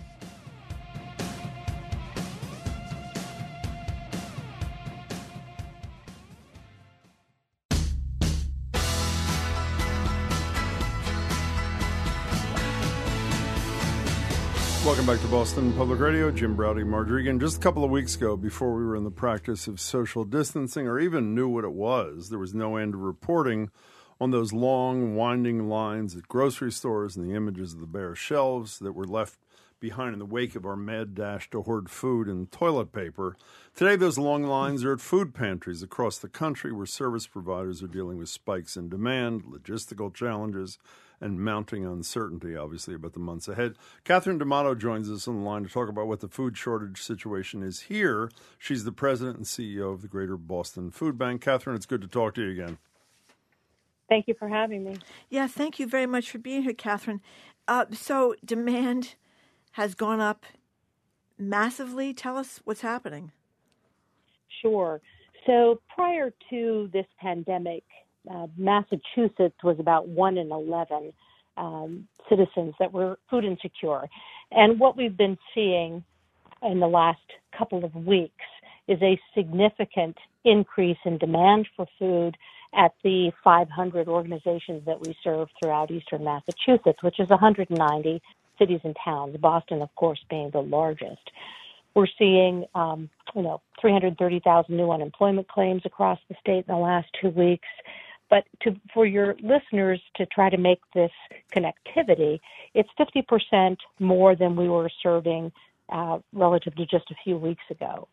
So when we think about volume going out the door to pantries, kitchens, shelters, daycare centers, congregate feeding sites for elders, etc., last March 2019, we distributed about 5.4 million pounds of product.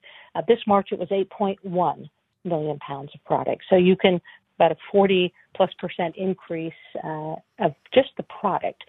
So we have over 600,000 people in Massachusetts that are that food insecure, and we expect with unemployment claims and business closures, families just not being able to make it, we will continue to see high demand at food pantries. You know, Catherine, did Brenda Casilius not tell us, and maybe I'm wrong, the superintendent of the Boston schools, that you were working in tandem with them around feeding school kids who obviously are not in class, but as we've learned in the last year, depend hugely on the nutrition they get from school breakfast and lunches to be able to maintain. Yeah. Are you involved in that? Think of them as parallel paths. So school meals are being provided through a vendor for a breakfast lunch, and any child 0 to 18 is eligible to get those. And those are at a variety of sites across Massachusetts. If you know a little bit about summer feeding, which occurs in the summer, basically all of those sites are now activated to distribute those. They're almost like lunch bags, right, with a variety of ready-to-eat food, and can be picked up in communities across Massachusetts. So that's one path. Parallel to that is the food pantry system, where families and individuals can seek assistance in their community. So they are complementary, slightly different. But we are working closely with Project Bread, who's the lead on the school food service programs, and then Greater Boston Food Bank is the lead on the distribution of food to pantries throughout the 190 cities and towns in eastern Mass. How are you meeting the increased demand that you described? And I assume the percentages are going to go higher and higher. What'd you say? Yes, they're going to go higher and higher. And so when you think about how does a food bank, handle this situation when there's acute need for food, so we have ramped up a number of factors that occur. So we purchase a great deal of food. That's good news. The challenging news is that those purchases are also what every retailer, wants in the country. Things like shelf-stable product, peanut butter, canned tuna, rice. So there's a great deal of competition for that product. I'm very pleased to say that we have a solid, consistent, and nutritious inventory of fresh and frozen product in our warehouse, and many agency partners have the capability to handle that product and continue to give it out. But if you're a program that was used to having families and individuals walk into your food pantry, ask for assistance, have a lot of exchange, right? That you can't do that right now with distancing. So what we are seeing and helping programs do is to transition to grab and go, pre-made boxes, pre-packed, hand them, put them on a table with appropriate distancing. And you probably have already seen these drive-through types of programs that are occurring. The American Red Cross's pantry in the Newmarket business area is one of our key partners. They're doing a drive-through, and that makes the safety issues pronounced so that everybody keeps the appropriate distances. We're able to follow protocol and still feed people that need it. So it's a quick and swift change in a number of our programs, but we will see some delays in certain products. And if you just look at your grocery shelves, you'll know which products are in high demand.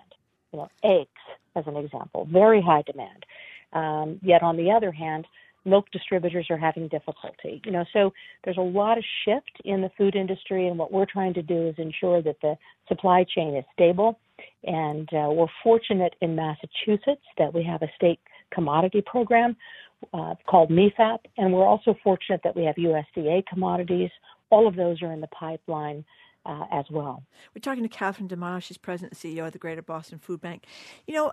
Restaurants don't impact, all the closed restaurants don't impact you, or do they? They do. So they mostly, so there's two pieces to that, Marjorie. One is their supplier, there are many businesses that were reliant on servicing colleges, university, mass feeders, restaurants.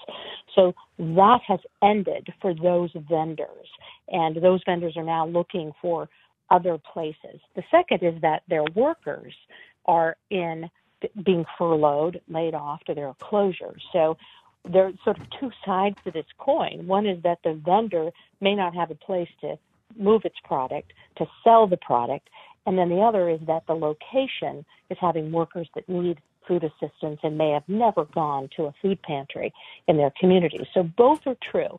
What we have been able to do in the last few weeks is to address food resources that are sitting in those schools, colleges, universities, etc.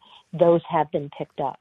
And we work with a partner, Love and Spoonful, also as another partner with us that is able to pick up and deploy, and Food for Free out of Cambridge, and a number of these are smaller programs that are able to be very nimble in the community and grab that product. That product, for example, is done. It doesn't exist now. And how do you help these vendors transition to retail? Some can, some cannot. But the situation of the worker now is prominent. Those workers need help because they've been laid off. Catherine, how's your stress level? Hi. Is it really fine? I can't imagine. Yeah. Hi. I mean, it's like, you said hi. Oh, I'm sorry. So how do you, I'm serious. How do you, when you have a demand that goes up 50% for something where there was huge demand to begin with, how do you stay mentally healthy through something like this? No, thank you for asking. I think the physical health of our essential crew, I mean, we have 120 employees at GBFB, and most of them are working from home, but truck drivers, warehouse associates, shippers, receivers, those folks are moving a lot more food, twice as much food. Think about, they're receiving and moving 2.5, 3, sometimes 4 more trailer loads or more a day in and out of the system. And when you're getting 150 trailer loads a day, now you're getting, it's phenomenal what is occurring. So stress is high relative to health and ensuring that people can take care of themselves both in the organization and follow all the protocols, as well as when they go home.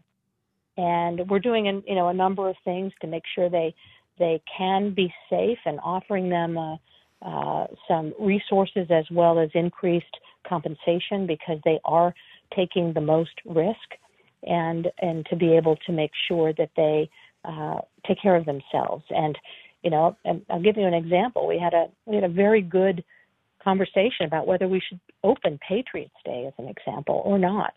And given the volume of food that these folks are moving, we decided they needed a break. They just needed the day off to breathe, reset, see their families, and then come back in. It was always a holiday for us, but in these times, you're trying to figure out what to push and what not. But, we are grateful to our essential team for being like a lot of workers, whether it's retail at the grocery or it's, the truck drivers moving food across this country, whether it's the restaurant workers that are trying to be redeployed. So we are deeply grateful to our team, and thank you for asking, and I'll be sure to pass along that care and concern. We're talking with Catherine D'Amato, President and CEO of the Greater Boston Food Bank. You talked to our colleague, Joe Matthew, about volunteers. That's been tough as well, correct? It has, and this is true for that network of agencies that we serve. So if you think of, here's the food bank kind of in the center, and then there's 500 organizations that we serve. They, too, are having the difficulty. So we would have 100 volunteers a day, at least, in the evenings and Saturdays. We're running 100 volunteers maybe in a week. And that is true also with our site. So they're having challenges. That's why we're moving to making the boxes for them, whether it's pre-packed produce boxes or pre-packed non-perishables, to make it so much easier for them right now because they don't have the capability to do what they used to do. People need to stay home. We get that. They need to stay home and be safe and follow the CDC protocol. We are having volunteers still come in the building. We're looking for what we would call small groups of up to 10, following the state's protocol, of healthy volunteers. We are asking people a series of protocol questions.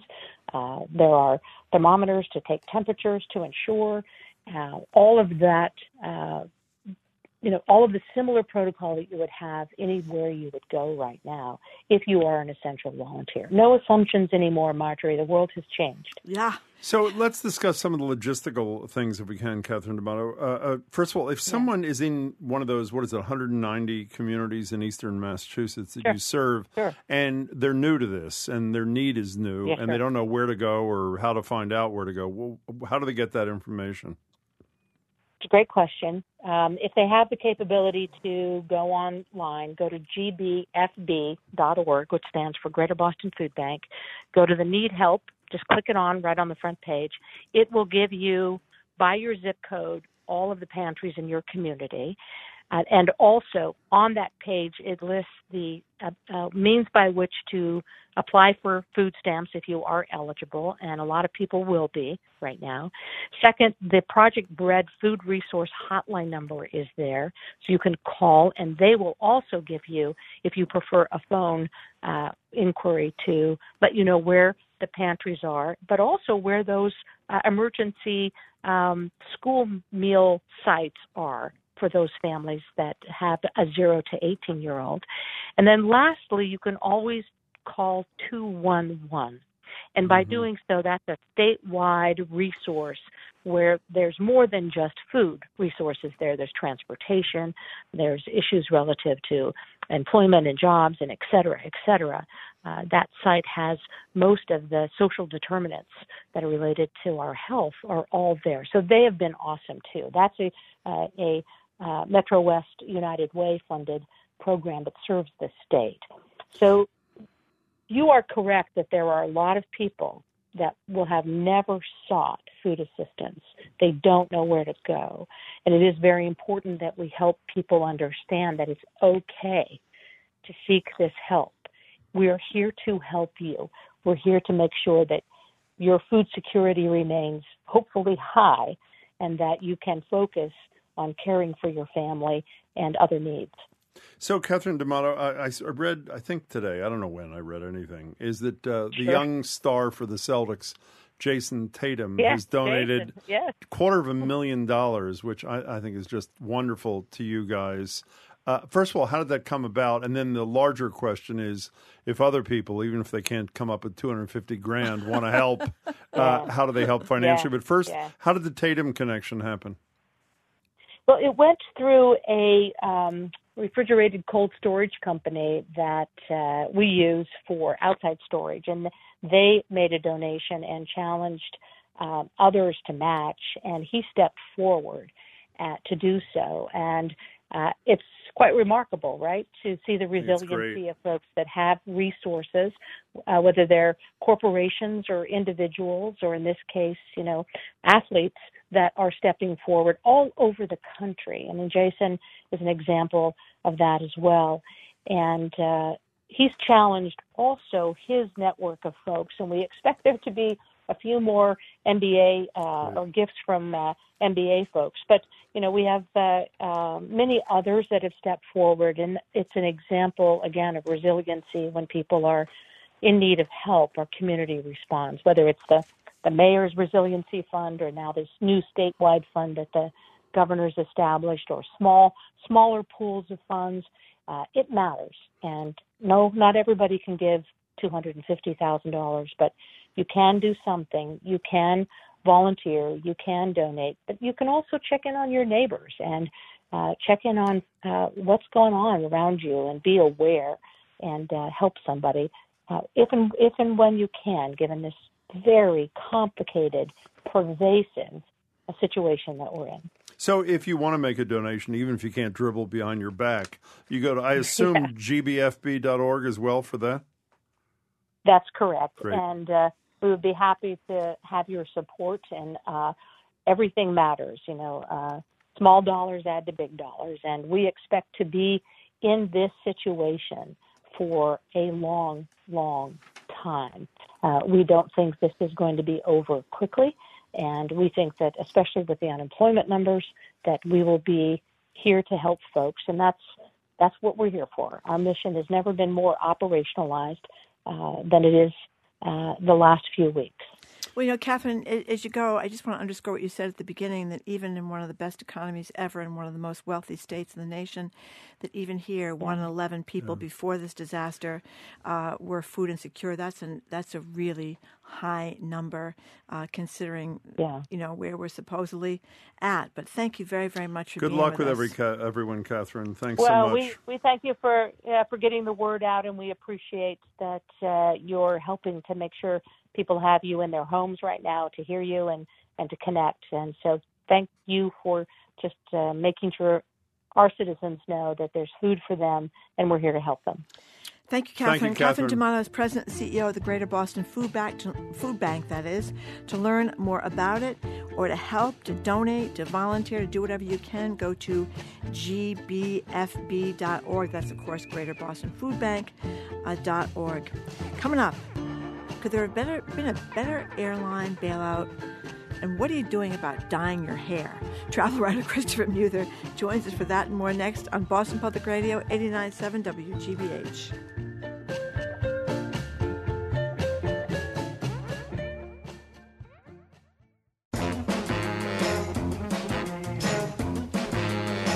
Welcome back to Boston Public Radio. Jim Braude and Margery Egan. So what does a travel writer write about when a pandemic has immobilized the entire world, and the only voyage anyone is taking about is the maximum distance that droplets carrying the coronavirus can travel? In Christopher Muther's case, obviously, he writes about Flobies, freeze-dried foods, and sharing a bowl, which is disgusting, with his cat. He joins us online to talk about this and more. Christopher, of course, is a great columnist and travel writer for the Boston Globe. Hello, Christopher Muther. How are you doing? I'm well. How are you? We're good. Well, we're very good. But before we get to all of what Jim just mentioned, I got worked up into a frenzy reading about this $50 billion bailout for the airlines. You did a column talking about some of the consumer-friendly strings we could have attached to this and didn't. Like what? I mean, there's so many things that kind of drove me crazy about this. You know, where the government was handing the airlines $50 billion. The meantime, people had just been kind of testifying against the airlines in Congress for things that needed to change, like allowing children to sit next to their parents without charging a fee for it, things like that. So, in this particular case, I feel like we had an opportunity to get airlines to kind of limit ancillary fees. That's, when they charge for baggage and choosing seats and all of those things. Things like making the internet free on flights, allowing sick customers to stay home without charging them a crazy fee, fixing the boarding process. I could go on and on. You guys have heard me complain about airlines and some of these details before, but I really do feel like there's no way to kind of force a corporation to make some changes like a $50 billion carrot dangling in front of them. By the way, I don't want to contradict you. You're the travel writer. But while the airlines were not required under the bailout to allow a kid to sit next to his or her parents for free, the airlines did concede that if you want to put your kid in the overhead rack, that was fine. And they were willing. And I think as a first step, Christopher, that is something they should have done. You think you were driven nuts by the fact that there was no concessions for travelers exacted out of this $50 billion carrot, as you call it. Margie and I are just both reading a piece yesterday. Talk about enraging. From yesterday's Washington Post. U.S. Airlines won a $50 billion bailout is the title. They spent $45 billion buying back their stocks. And so the point of this piece by Alan Sloan, the business writer there, is they sent almost the exact same amount of money to Wall Street over the past 5 years, as they say in this column, to keep shareholders happy. And what essentially the stock buyback, without giving people a headache, raises the price of the stock so shareholders are happy. It makes executives happy because often their not only do they have stock options, but so they benefit there. Their compensation is often tied to the stock price, so they benefit from that. So they essentially chose to spend almost the exact same amount of money that the taxpayers are now giving them to enrich themselves. And as Bob Reich, former Secretary of Labor, said to us yesterday, if they're in big trouble, law already exists to take care of these kinds of companies. File under Chapter 11 and declare bankruptcy. So this whole thing is a scam from beginning to end. No, it's maddening because, U.S. Airlines spent 96% of their cash profits on stock buybacks to enrich investors and their own executives. So when you think about it, it's like if they just put a little bit of that away for a rainy day as opposed to, buying back stock, maybe they wouldn't have needed to lean upon the government quite as much as they did. And there was a lot of people kind of before all of this happened that was saying, the airlines shouldn't be bailed out. They're corporations. They shouldn't be bailed out. But, the sticky wicket to all of that is, without the airlines, it would be very, very difficult, and so many people would lose their jobs who work not only for the airlines but in tourism. So mandate that all the money goes to keeping your employees on, just like the small business loans do too. You know what's incredible? That we screwed this up after the 2007 and 2008 recession, and now we're doing the exact same thing just 12 years later. In terms of major corporations, yes. I mean, it's like taxpayers get taken for a ride, not just then with TARP and the stimulus thing, but again now. Taken for a ride in a cramped plane, too. So, Christopher Muther, you just wrote a piece. Well, you wrote a piece that just appeared on the Globe website about a minute and a half ago. I think you should start, before you describe what the piece is about, who exactly is Mrs. Davenport and what is her relationship to you personally? And be transparent. So Mrs. Davenport is my coworker slash roommate. Yeah. She's also a cat. She is a cat, yes. She's a cat. And, the good thing is, so I did a taste test. I'll just back in and describe what we should be talking about rather than my cat. Although I could talk about my cat all day. Don't get started. She's really adorable. She is, yeah. So I decided to taste test a bunch of freeze-dried meals because, with all the warnings about supermarkets and going out, I thought this is what doomsday preppers do. They've got a lot of freeze-dried meals around, so I thought I'd try a bunch. And my husband had absolutely no interest in them, so, I can't call my friends over to help. No, so the lovely Mrs. Davenport assisted me in taste testing freeze-dried meals. So you have to give us by the way, freeze-dried meal. Do you remember, Margie, when your kids were young and you go to the Science Museum?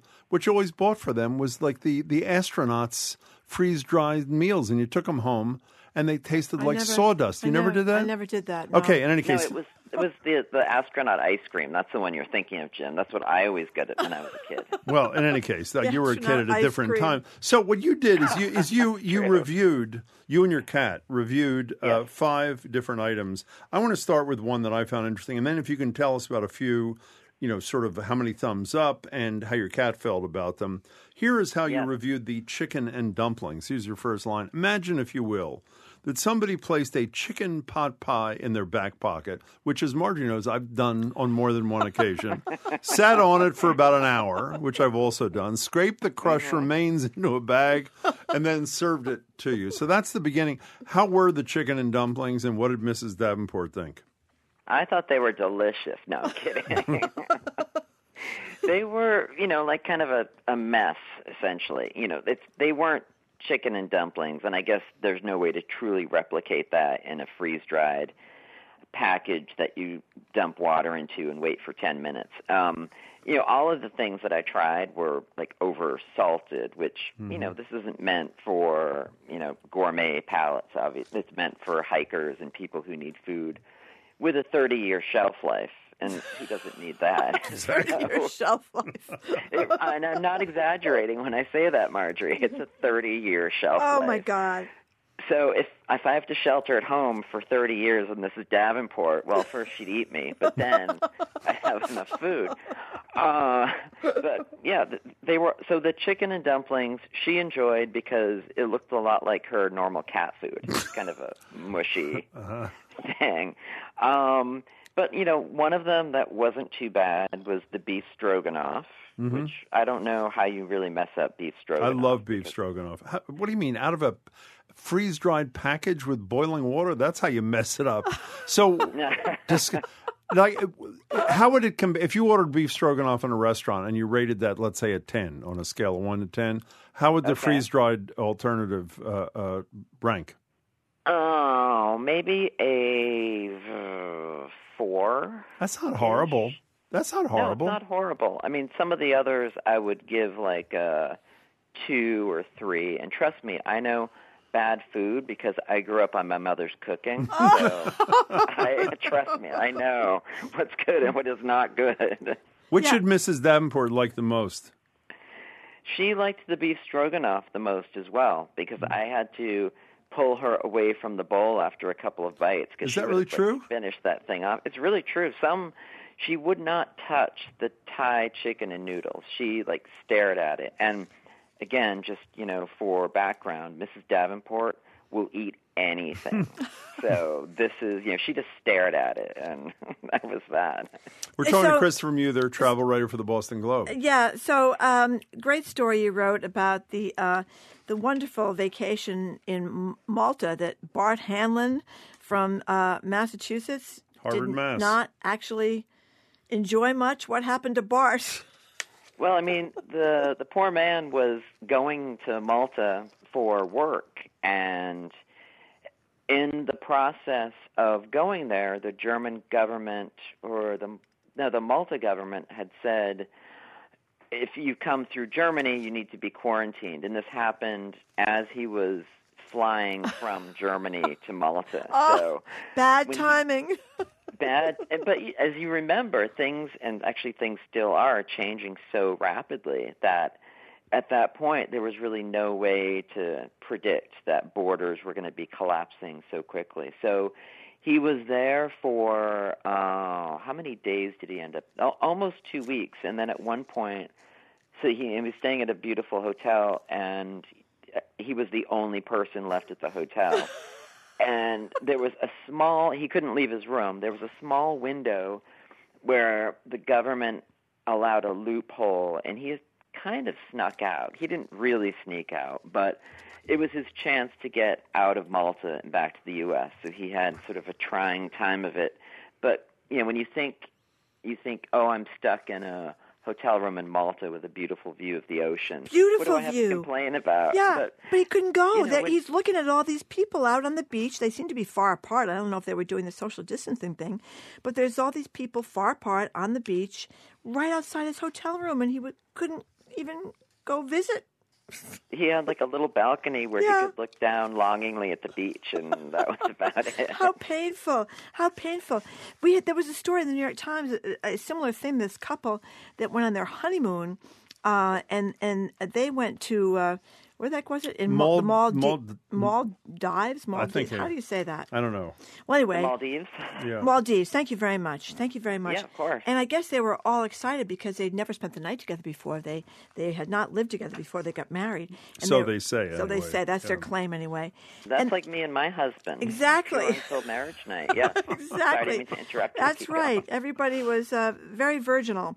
But anyway, they get over there, and they're stuck there too. And they're running out of money because they have to keep paying. And the place, I think they gave them a reduced rate, but the place was $750 a night. And they're stranded. They're stranded.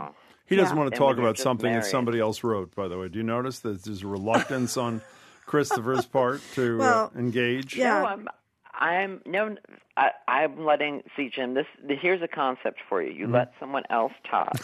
Let them finish, and then you step in. I don't know what you're talking about at all, Christopher.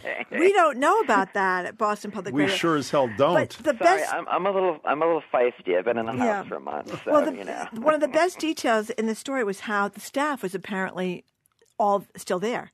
So the room boy was checking on them 5 times a day. The breakfast time, they had 9 waiters loitering by their side. Hostesses, bussers, and assorted chefs circulated conspicuously. Every time they took a sip of their water, somebody came over and refilled it. They were going absolutely bananas, this couple in their 20s, plus they were going broke. So, well, also, at least they were allowed out of their room, so that's a plus. They were. There all these pictures of them posing all alone on a deck in the Maldives? Maldives. Where is that, Christopher? Far away. Where is it? I'm Googling it right now. Okay, fine. Well, when you find it. Now, you wrote a couple of lifestyle pieces. Well, I guess you would argue the freeze-dried thing is a lifestyle piece. You wrote about what a lot of people have been thinking about, which is what do you do about your hair? Right. Because you can't go get your hair cut. And I want you to, I don't know do those stores as seen on TV still exist? The Flobies? I want you to know that you were talking to somebody, and Marjorie knows because I brought it into the studio about 15 years ago. I actually had a Flowbee. So let's work backwards. What is a Flowbee, and then what was your thesis, Christopher Muther? Well, first, the Flowbee is the attachment for your vacuum cleaner, which I guess you would know this better than I would, Jim. It has like blades that move from the suction, and then it also pulls all the hair that it's cutting into the vacuum, so there's no cleanup, no fuss, no muss. So and when I was watching like videos, because I guess it came out in late 80s, early 90s, the videos, the 2 hairstyles it seemed to be able to do was the Rue McClanahan and the Richard Dean Anderson. Those seemed to be like the only styles it actually could produce. And Jim, I'm guessing you had the Rue McClanahan for a while. That's going to throw that out there. So that's the Flowbee. And well, can we stay on the Flowbee for a second before you get to your thesis, just so people understand? When you bought a Flowbee, which I got for like $29.99 about, 30 years ago, you realize after you get the Flowbee, they don't tell you this, and they do tell you it's got to be attached to a vacuum cleaner. They don't tell you that it has to be attached to a canister vacuum cleaner. So after spending $29.99, which I thought was a bargain for a Flowbee, I had to spend $300 to get a canister vacuum cleaner so I could use the Flowbee. And what it did, it was brilliant, actually. I don't know if they still exist. Oh, you actually say they're no longer on Amazon, so they probably don't, or at least new ones. Well, they're still around. They were just sold out. Okay. So what it does is you can adjust the number of inches that you want your hair to be the amount of hair to be left. So you could do a half inch, an inch, and that sort of thing. And then, as you say, it just suctions your hair into the nozzle, and it cuts it off. And as you say, all the hair that is shed goes right into the canister vacuum cleaner. Okay, so that's the Flowbee. What was your point? That's the Flowbee. So the story was essentially how we're all trapped and we can't get to our hairdresser, stylist, colorist, whatever your hair style of choice is. So, meanwhile, we, like those of us who can't leave our houses, we still have meetings on Zoom and FaceTime. So, people are wearing baseball hats or sitting in dark corners of their house, so their hair issues are not as apparent to their coworkers or bosses. And so I talked to a whole bunch of people who were kind of in that, they were having that problem, and also a bunch of hairdressers who were saying they expect they're going to have some problem hair coming in when this is all over. And I can speak from experience on this one because I had missed my haircut a couple of weeks ago, and so my hair was a little unruly, and I decided to take matters into my own hands, and it looked like I had accidentally put my head in a lawnmower because it was just big chunks. Should buy a Flowbee. I should have bought a Flowbee when I had the chance, because the Rue McClanahan would have been better than what I ended up looking like. So I want you to know that even though you are our favorite travel writer, one of the finest travel writers in America, it was not you who couldn't Google fast enough, but a good friend of mine and Marjorie's who just had to text me to say that the mall, whatever they are, Dives, Asia, is near India, is what he said, and he would know, I think. Okay. So I was, I was staying on topic. So okay. I Googled it, but Fine. well, I was multitasking. Apparently I wanted to stick with my great story. But yeah, before we speak to another great story you wrote, are you going out of your mind? I don't mean just the isolation, but you move for a living. How are you dealing with this beyond all the rest of us who have other stresses? How are you dealing with that stress? At first it was kind of like, this is amazing. I'm going to be home for a little while, and I can get some stuff done around the house. And then it became a little bit of a nightmare as I've had to cancel a whole bunch of trips. And even trips that I've already completed, I couldn't write about. For instance, I had done this cruise back in February, and then all of a sudden, I can't really write about a cruise right now. God. So it's been challenging, but it's also been kind of nice to be home and to spend time with Mrs. Davenport. She's happy to have me I'm sure around. your husband is happy to hear that. Hey, Christopher, we asked you this when we spoke to you last, which is the beginning of this nightmare. How are hotels and airlines and cruise lines and whatever else dealing with refunds for people? I know it's not uniform. We just got an email from a travel agent saying that the airlines are shafting most people. Really? What is the deal as far as you know, Christopher Mueller? Yeah, well, what happened last week was the federal government came out and said to some of the airlines that have been a little too strict that, you have to start giving these people proper refunds. JetBlue and United were sort of the tightest that I saw in terms of giving people refunds. I mean, the normal course of action is that, in normal times is if your flight is canceled and you can't get rescheduled within a few hours, the airline just gives you a refund. Right. And that, of course, isn't the case these days because so many flights are getting canceled and not rescheduled. But instead, airlines have been trying to get away with just giving vouchers for future travel. And, I've heard from readers who are saying, a lot of older readers who've been saying, I'm not going to be doing any traveling, in the near future. There's usually a year window that you have with a voucher, and they don't want to travel for a year, and so they want their money back, but the airline isn't giving them their money back. So it's been kind of this big morass of, just endless back and forth, and it's a story that I'm working on now, is trying to figure out and give people advice on what to do. Cruise ships have been really, really good about it. But Christopher, even though they're not getting a bailout, because I learned a couple of days ago, because most of them, to avoid taxation, don't have the corporate headquarters in the United States, or they're not U.S. corporations. You know, Christopher, in one of the stories I read, correct me if I'm wrong, I believe that they said that in other countries, once again, we seem to get the shaft here in the United States, that in other countries, airlines that are more strictly regulated do have to do something if your flight is delayed for 5 hours or whatever. Exactly. Yeah, it's completely true. It's so consumers here get the short end of the stick once again. Yeah.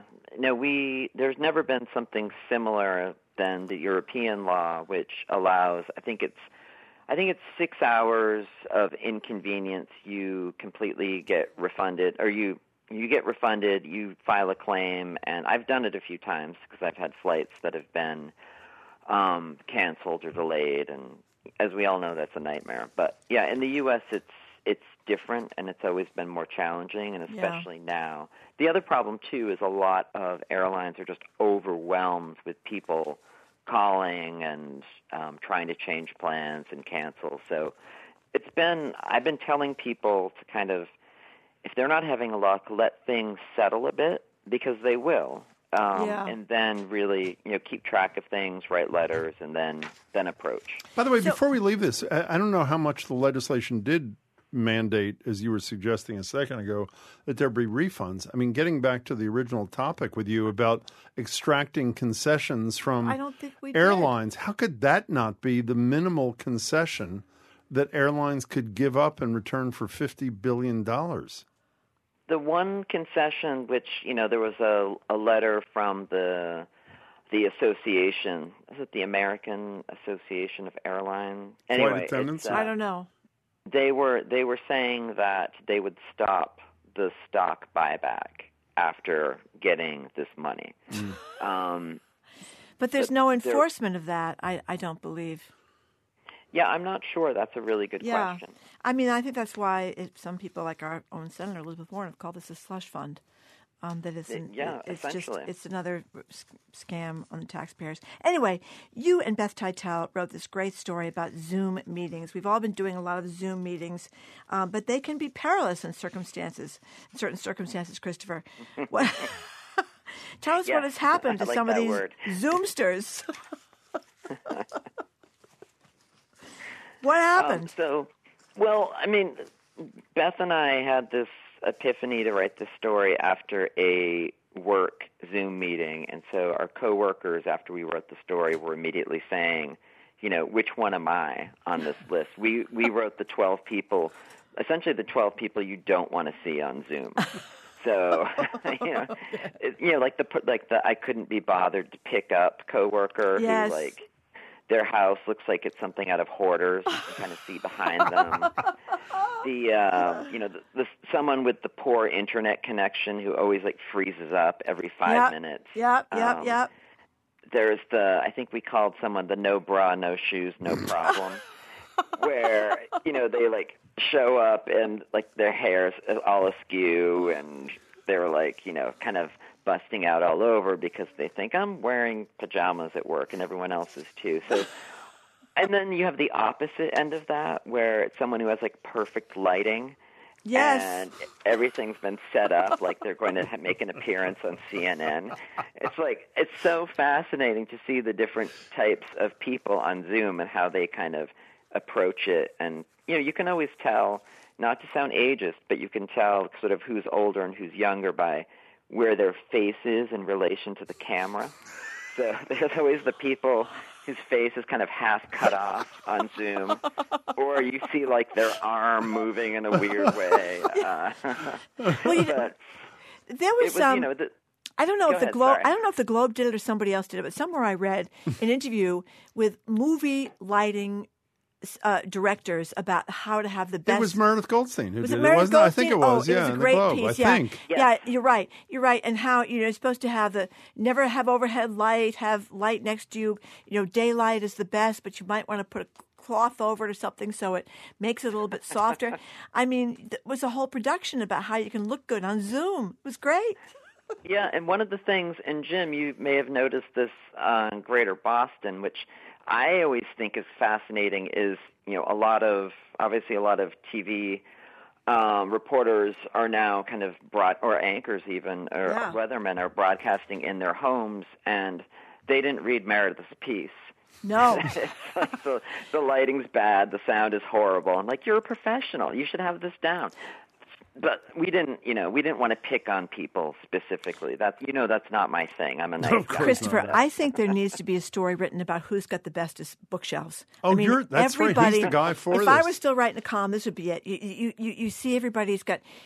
They got crummy bookshelves, or they've got the most perfect bookshelves. Anderson Cooper, I would say, and our own Art Kaplan, our medical ethicist, was on CNN this weekend. And they then were you have beautiful. to decide, which books are in there. They're going to be the first editions of Mark Twain or something like that. Show how cool you are, or what. But I mean, it's really fun to look at the bookshelf. Some people, you had a guy on your show, Jim, had the worst display ever. Well, that's not nice. I mean, it was like, I'm not. Oh, it was saying Christopher who it was. actually.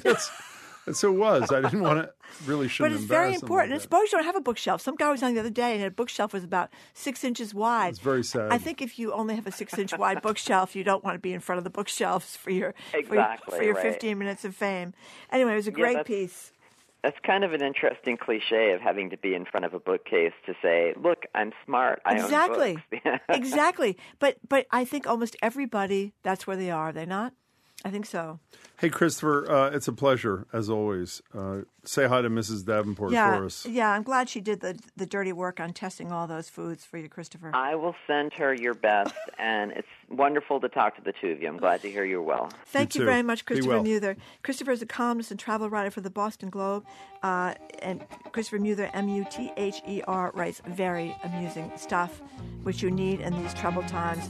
Anyway, coming up, in defiance of all public health guidelines, Wisconsin is going ahead with today's primary. People are waiting 2 and 3 hours to vote. CNN's John King joins us for that and more next on 89.7 WGBH, Boston Public Radio.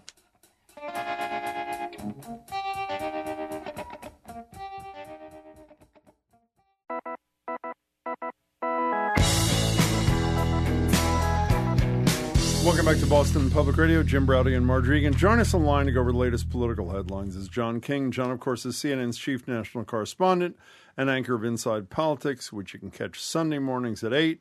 And you get to see him more time now, we love, in the middle of the day on CNN during the week. John, it's great to talk to you. Hi. Hello. How you guys holding up? So far, so good. How about you? So far, so good. You've had a couple of colleagues come down with the virus, though. I have had a couple colleagues. One of my brothers up there in Massachusetts. Oh, man. I'm sorry. He's doing all right, but he says it is nasty. He says he's my baby brother. He's in his 40s. He's my baby brother. But he says it's as nasty as it comes. He says he's never been so sick. So everybody really just stay safe. Stay safe. Yeah, he'll be okay. He's tough, but to hear him complain, that's what tells me it's nasty because he's not a complainer. Send him our best, please, John. Well, that's been one of the best things about listening to your colleague Chris Cuomo because I think he's 48 or 49. We always joke about how he's in great shape. He always has those T-shirts on when he's out at the hurricanes and stuff like that. And he talked about having the chills and tremors so badly that he chipped a tooth.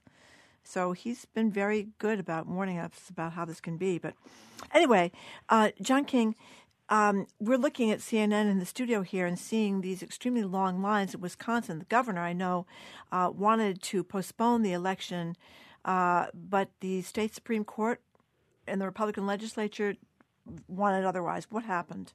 The governor, finally decided this was not safe, and he tried to stop it, and probably waited too late to do that. But the Democratic governor decided in the end.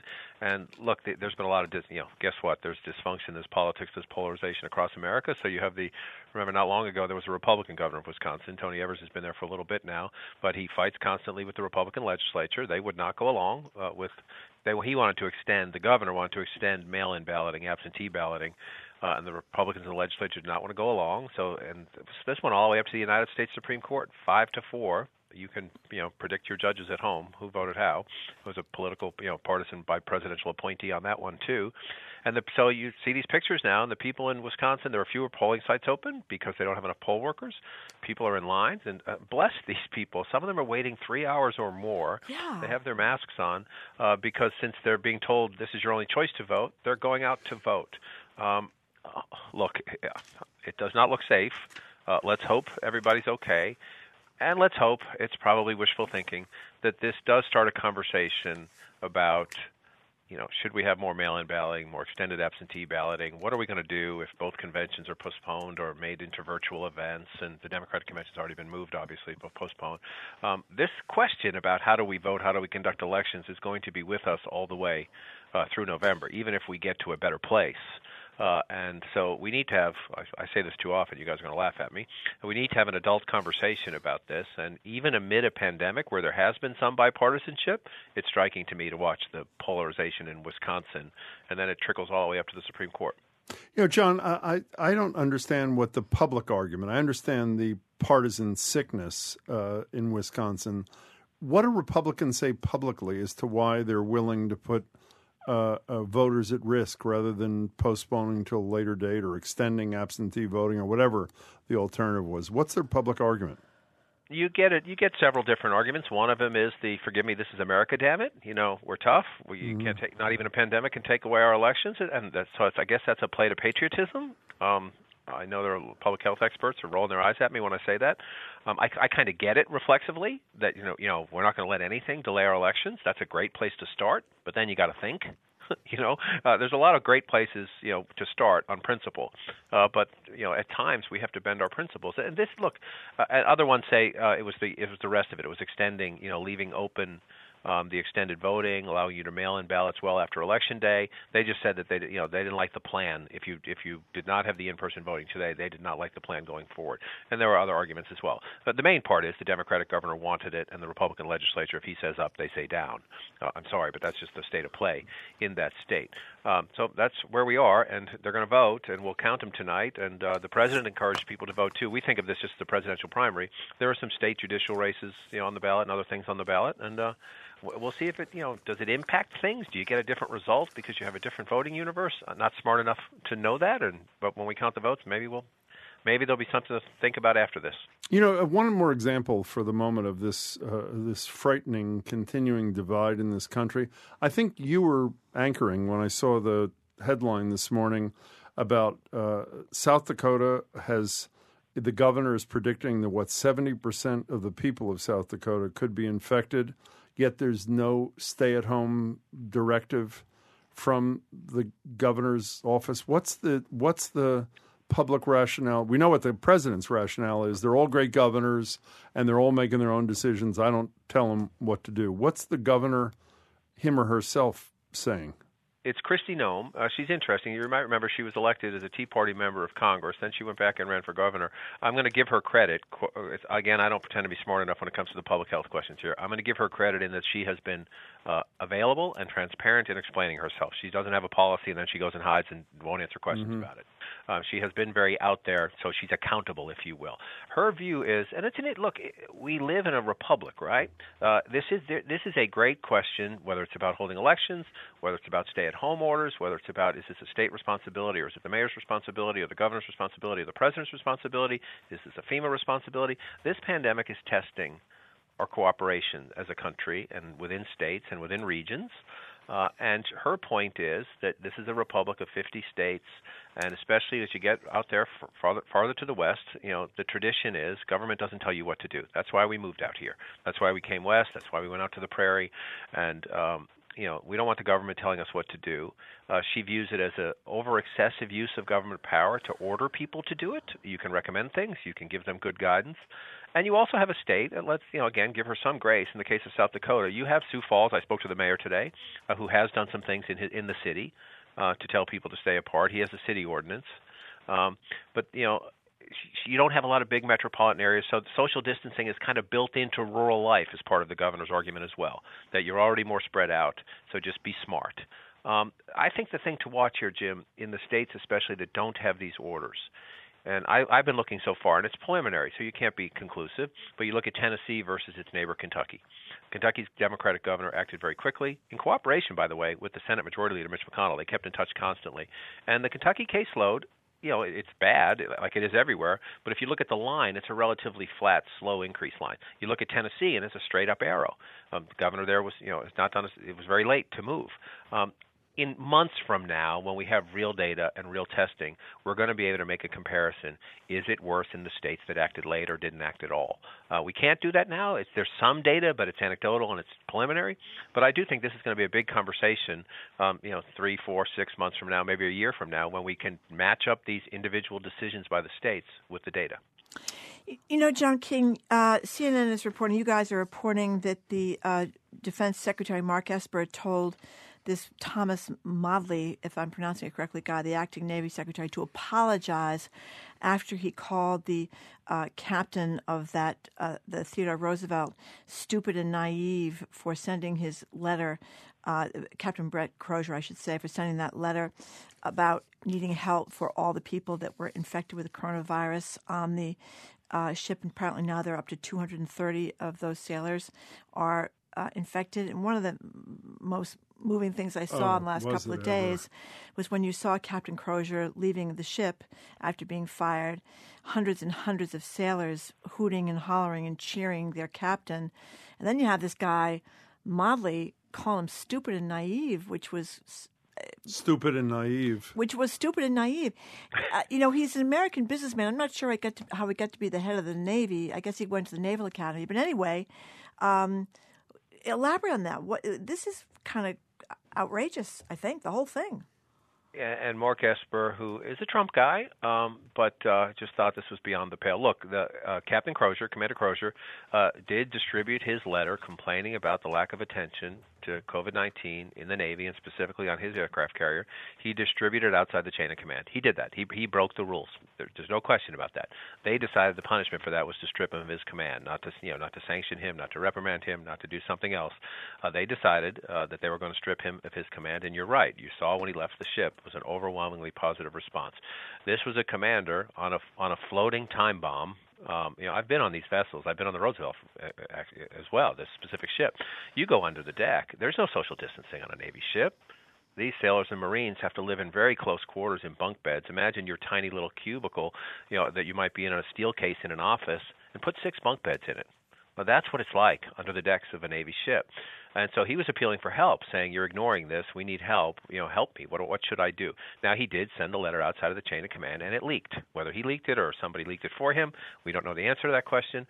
That's quote-unquote wrong by the rules. In this extraordinary situation, he knew that. He decided he couldn't get attention. He was going to do something to get more attention. When you come back to Modly, remember the former Secretary of the Navy, Mr. Spencer, Secretary Spencer, left because he said some things harshly critical of the President of the United States, and he was forced out. I take the Modly thing here as the President has, said he agrees with this decision. Then he later said he would look into it. But Modly called onto the ship and essentially gave this, your captain's an idiot, he's stupid and naive. That was to intimidate the people on that ship not to talk. This administration does not like accountability and facts. Look at how the President just fired another Inspector General today, the Inspector General overseeing the stimulus spending. They do not like accountability. When you stand up to them, and again, maybe Commander Crozier needed to be disciplined. Did he need to be fired? Way above my pay grade. But in all of these cases, when somebody comes forward with facts and information that are facts, they are facts, but the administration that brought us alternative facts shuts them down and then tries to intimidate other people to not speak up. That's what that call to the crew was. Do not speak up. We're talking to John King. I know there's a culture in the military. There is a chain of command. I get that. But the chilling effect on truth and facts here in the middle of a pandemic, when people need transparency and accountability and need to trust, when people who have titles speak, you should be able to trust them in such an anxious situation. And that is a giant problem. John, which Inspector General? I'm confused. Who got fired? The one that... go ahead, John. There was an Inspector General. He works at the Defense Department, but he was essentially selected by his colleagues to be the Inspector General overseeing the stimulus program that plays out. And so it was just, he was all the coronavirus funds. Not just the stimulus. I'm sorry, that's way more than that. All the coronavirus funds, the $2 trillion in funds, the money that's going to buy things as well. And the guy's name is Mr. Fine. He was the Inspector General. I believe he's at the Pentagon. Yeah, he is. He's the acting Pentagon Inspector General. His colleagues, a panel of his colleagues, had picked him to oversee this money, and the President apparently didn't like what he was seeing early on or didn't trust him and fired him. You know, John, speaking of the $2.2 trillion stimulus, there's a lot of talk about COVID-19 Package 4. The president's talking about infrastructure. Some in Congress are saying the $1,200 one-time payment is not enough. It is pretty clear that the $349 billion, I think it is, for small businesses is going to run out. One, what are the prospects of another piece of legislation? And two, if there is to be one, what is it likely to focus on? The two part is still the subject of debate. So let me come back to the one. I think there'll be several pieces, Jim. I think there's going to be one as soon as this week, actually, in the sense that this small business funding, the applications, they've had some problems ramping up the websites to get this, and the banks have had some trouble ramping it up. How big of a deal is that? How critical should we be? Like, let's take a deep breath and wait a few weeks. It's hard to ramp up a giant program like this, but they already know the demand is way in excess of the amount of money. So they're going to come back for more money, perhaps as early as this week, and I think that would be done by a voice vote. Boom, boom, put some more money into the small business part of it. Then they're going to come back with a bigger next phase of the stimulus, and I think that's, the last one was $2 trillion. The next one's going to be at least $1 trillion, and when you start at $1 trillion, guess what? You're going to climb pretty quickly up closer to another $2 trillion. And that will include more economic payments to Americans, probably some more supplies for the coronavirus crisis, especially on the testing, which is still not ramped up anywhere near where it needs to be across America. And then, you're going to see more money into the economy as well. Speaker Pelosi, the reason I know this is going to be done pretty quickly, I think, Jim, is that Speaker Pelosi has dropped the idea of doing infrastructure for now because she knows that's controversial. And Mitch McConnell had said, let's let this current one play out. Now he says we're going to have to do more. So they understand they're going to have to keep pumping money in. It's essentially a balloon underneath the economy to keep the economy up a little bit, to keep it, it's been devastated. You're going to see more unemployment claims this week. But there'll be another one. There's a debate. How much money do you give state and local governments right now that have seen all their revenue, whether it's business taxes or income taxes, all just dry up. So there's a debate over it, but there's a total bipartisan agreement that more has to be done. There will be some debate over the details. John, I saw you an hour or so ago talking to one of your reporters about this thing that we talked to Trenny Kusnierek from NBC Sports Boston about a couple of hours ago, that Major League Baseball is seriously considering having every team play without fans in attendance in Arizona as early as May. Is that even remotely possible? I would say considering among a number of options. Is it remotely possible? I think that depends, on testing. It depends on whether the curves start to flatten everywhere, not just in New York. Your curve's not flattened yet in Massachusetts. The curve is out in California and Washington State and the West Coast. But so what they've been thinking of doing is, can you essentially quarantine all of Major League Baseball and bring them all out? The Red Sox play in the Grapefruit League in Florida for spring training. Half the league plays in the Cactus League out in Arizona. There are Major League caliber facilities there. Could you go out there, have some more spring training to get everybody back into shape, and then start the games in Arizona, essentially in a bubble, with no fans in the stadiums, but you could play the games. It's all the major league spring training facilities, and they're beautiful out there. They're about 45, 50 miles apart. So you could have the Red Sox get one hotel, the Dodgers get another hotel, and the teams are kind of quarantined between games. It's one of the things they are looking at, but they say there are a lot of ifs, the same kind of ifs that everybody else has when they're thinking about your governor and your mayor when they're trying to reopen things. Where is the public health? Where are the numbers on cases and deaths?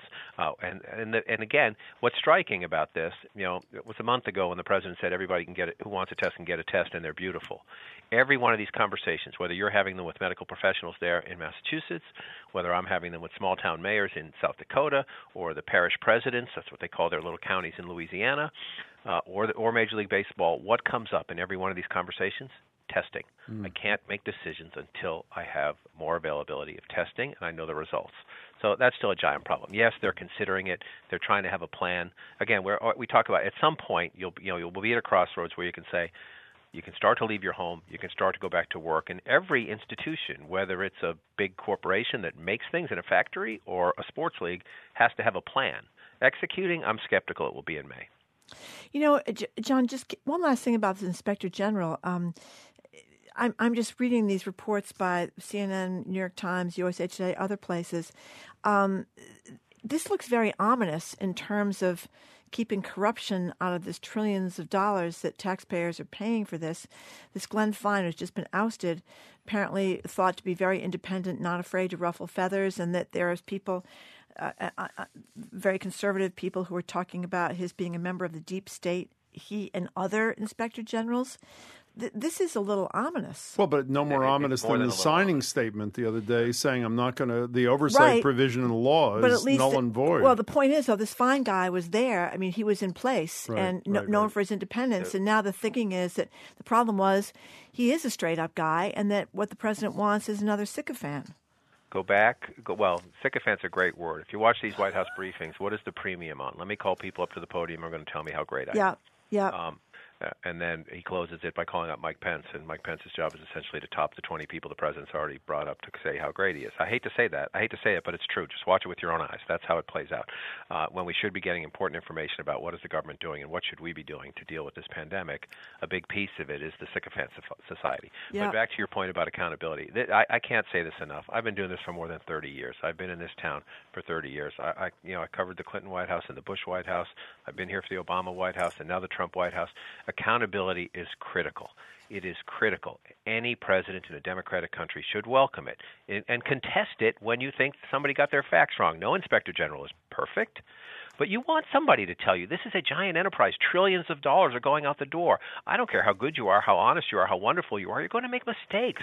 So you want somebody to say that program's not working. That money didn't go that way. Hey, I've got an idea. We can streamline this. We can make this better. You desperately want people like that, especially when this is so important about getting the country up and running and so much taxpayers' dollars are going out the door here. A president should want the best team he can have, including a team that occasionally says, sir, you got this wrong. Or, you know what, I think there's some waste in this program and we can do it better. No one's going to beat up the president of the United States if somebody comes, one of his own people, and says, we got to make this better. We might have misspent a little bit of money in the rush to help people. Right. That's going to happen. But look what happened yesterday. The Department of Health and Human Services Inspector General put out a report backing up all these local hospitals who are saying we are desperate for PPE, the personal protective equipment, the masks and the gowns. And the president, when someone at the White House asked him the question, he said, oh, you said Inspector General? And he shut down the question. Last week, he fired the intelligence community Inspector General who forwarded the whistleblower complaint to Congress. The Inspector General who forwarded the complaint to Congress was doing his job. It's required by law. Correct. And the president fires these people. I don't care whether it's President Trump, President Obama, President Roosevelt, President Washington. Pick your president.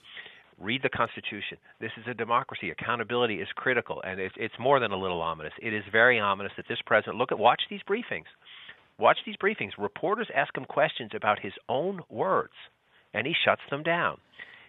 A reporter asked Anthony Fauci, do you agree with the president about hydroxychloroquine? He won't let Fauci answer the question.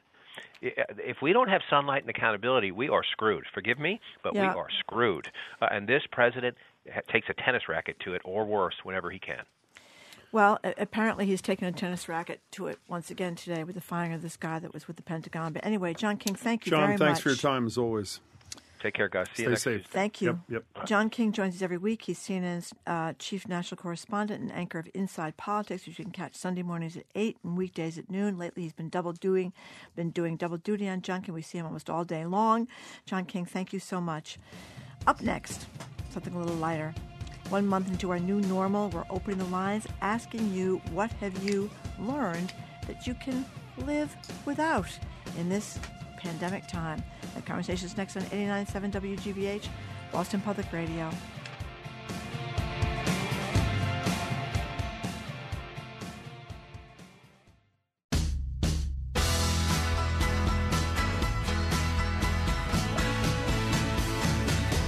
Welcome back to Boston Public Radio. Jim Brady and Marjorie. And it's been a month now that we've been living in a new reality, this largely isolated existence where our preoccupation seems to be finding hand sanitizer, paper towels, facial masks, with only essential services open for business like gas stations, pharmacy, grocery stores. We're asking, have you learned what's essential to you and what's not? 877-301-8978. What have you learned that you can do without? Can you do without that $5 latte? Can you do without a massage, the night at the movies? Do your eyebrows really need to be threaded. The number is 87. No, I'm serious. They do, Jim. 877. Yes, they do. 301-8970. What have you learned? Just give me one example of something you can. I've learned a lot of things I can't live without, like the hot bar at Whole Foods, but I have to. Are you kidding? I'm missing everything. So I'm missing everything. There's nothing you've learned you could live without during these 3+ weeks? I miss getting my hair cut. I miss. I have not threaded my eyebrows. Maybe I should thread my eyebrows. I really miss sitting at bars. I'm afraid I'll never be able to do that again. Going in, having a drink, and having dinner at the bar. You can't get a seat. This is the exact opposite of the question I'm asking. What can you, have you learned you can do without nothing? You need everything you always did before? I do. I feel very deprived, and I miss lots of things. I'm very concerned because the warm weather's coming up. You've noticed. I mean, you've rhapsodized about pedicures over the years, Jim. I've never rhapsodized. Yes, you did. Oh, you mean? Oh, yes, we have. Yes, We've talked did. about them on women. We talked yes. about the correct number of toes that you should show. That was actually Diane White. Diane White did a great Boston column Globe, about the yes. sexiest number of toes to show in a pedicure. Toe cleavage is what it was called, right? And she concluded that the big toe next to the second toe, that was the sexiest thing. You don't want to show the whole top of the foot. That's too much. A little soupçon of the toes. Anyway, this summer we could have to do our own pedicures, which would be a disaster because I've tried, or we can't. I don't think they'll be reopened yet. Okay, so I'm going to give it one more try before I tell you mine, then we'll take the calls. Yoga. You obviously haven't been able to go to yoga. Can you do without yoga? Yesterday I did Zoom yoga. No, you didn't. Is that really true? And I was very careful to make sure nobody could see me. Just I did the audio, not computer. the visual? No, I did the visual, but I tilted the computer so people couldn't see me. I didn't want people watching me because I hadn't cleaned the house. Did you really, or are you joking? I did. How was it? Well, I like hot yoga. The room is very hot. Normally, it's like 95 degrees or something. I could not create the 95-degree temperatures in my house, but it was very nice. I enjoyed it. I will do it again. I love yoga, and it makes you feel much more relaxed. Okay, can I tell you what's at the top of my list that I have learned I could do without? I knew before, but now I've really learned. And by the way, you're going to feel the same way. Meetings. Oh, that's a good point. Meetings at work. Now, we're the only people in the newsroom other than a couple of our colleagues who are actually coming into the building. Everybody else is working from home. Is there one meeting that you would have had a month ago that you have missed that has not occurred? One? That is a very good point. I mean, I miss seeing my coworkers, but you don't need to see them in a formal, structured meeting setting. That is one of the great changes that we have lived through. Pamela just emailed, and I think you and Pamela should get together, Jim. What is it? Pamela has discovered that she can do without most people. Well, by the way, a lot of people, even people who are not into, even people who don't take the position that I like having no human contact, have taken the position that having human contact through FaceTime or through Zoom or some such thing or Skype is an acceptable alternative. Maybe not in all cases, but in a lot of cases. You don't have to travel to meet them. You don't have to travel back. It's quicker. It's more efficient. And all that sort of stuff. And when you're sick of talking to the person, you can say your computer went on the fritz, and that's the end of the conversation. I think a lot of people are not missing going to see, like, for example, their mother-in-law. They maybe aren't that, they're not missing that kind of thing. A Philip just emailed and said Jim was lucky that he had his hair shaved for charity when he did. That's totally true, by the way. Because he's worried that soon you're going to have dreadlocks. Well, my guy Alfred Hair Design at Harvard Square is shut down, which is a nightmare for all involved. But luckily, I did have my head shaved for that thing right before this all started. Total serendipity. So we're asking you very briefly, we don't have much time, what have you learned in the first 3+ weeks of this that you actually can do without doing much suffering? Melissa in Rhode Island. Thank you for calling, Melissa. Hi, Melissa. Hi, guys. Hi. Hi. I love your show. Listen Thanks. all the time. Oh, thank you. Well, I my first thing was I called to say what people cannot live without is pizza. I own a pizza shop, and people. Oh, poor you. People love their pizza, and we are so happy about that. And I'm driving home with pizza right now myself, so I can't live without pizza. Melissa, wait. What's the name of your pizza place, and where is it? It's in East Greenwich, Rhode Island, and it's called Pizza Heaven. Pizza Heaven. And are you doing takeout and delivery now, or you? I don't know what the rules are. Yep. You are. How's that going? Takeout. We're learning every day, but we don't let our customers wait patiently outside, and we bring it out to the cars and just figuring it out day to day. Lots of luck to you. But pizza, so far so good. Pizza places, I think, are some of the places that are doing okay. The pizza place in my neighborhood, it's the same thing. There'll be like 30 people outside, 6 feet apart. Yeah, and you order your pizza, pay for it, online, or pay for it over the phone So you with don't your have to credit touch card, any human being. and then they come out and they yell your name. So, Melissa, have you learned, other than pizza, which you can't do without for obvious reasons in your Right. case, have you learned there's anything that used to be a part of your life that you can do without? Yes, and it's definitely I have 3 small children. It's the hustle of getting each one to their sports and their piano and their art and all the classes. And my afternoons are free and my nights are free. And it's been a nice simplifying experience, I have to say. I wish you could listen to yourself, your own voice, how calmed and almost thrilled you were when you said those words. Melissa, good luck with your business. Pizza Heaven, you said, and East Yeah. Greenwich, Rhode Island. Is that where it was? Thank you. Yep. Good that's luck to it. you. Stay in business, and I hope you do well. Melissa, thanks so much. Jack says the boss, meaning his wife, and I definitely miss the bars. A lot of people miss the bars. Robert says he can learned he can live without nonstop coverage of Tom Brady. Well, by the way, I have to say, I find that relatively appealing, too. It's not an anti-Brady animus, but I don't miss that either. Bob in Plymouth, you're next on Boston Public Radio. Thanks for calling. Hi. Hey, I got 2 things real quick for you here. Yeah. I don't miss the general public. People don't social distance. They drive me crazy. I just went shopping this morning. But also, something that we talked about a couple weeks ago, I'm not missing the toilet paper. Jim, the corn cobs are working fine. I found a couple extras out on the mulch pile for you if you need them. Marjorie, I'm saving a roll of angel sauce for you, hon. Oh, Bob, thank you Do you hear very how he said much. that? Marjorie. Thank you very much. Hey, Bob, are you the guy who's got the kid in Virginia, or is that a different? Is that you? Yeah, that's me. How's your kid That's doing? me. She's doing okay. She's got maybe like 4 masks now that she's been sanitizing and reusing, but she's been just working like crazy. Well, we wish her luck. Bob, good to talk to you again. Thanks so much.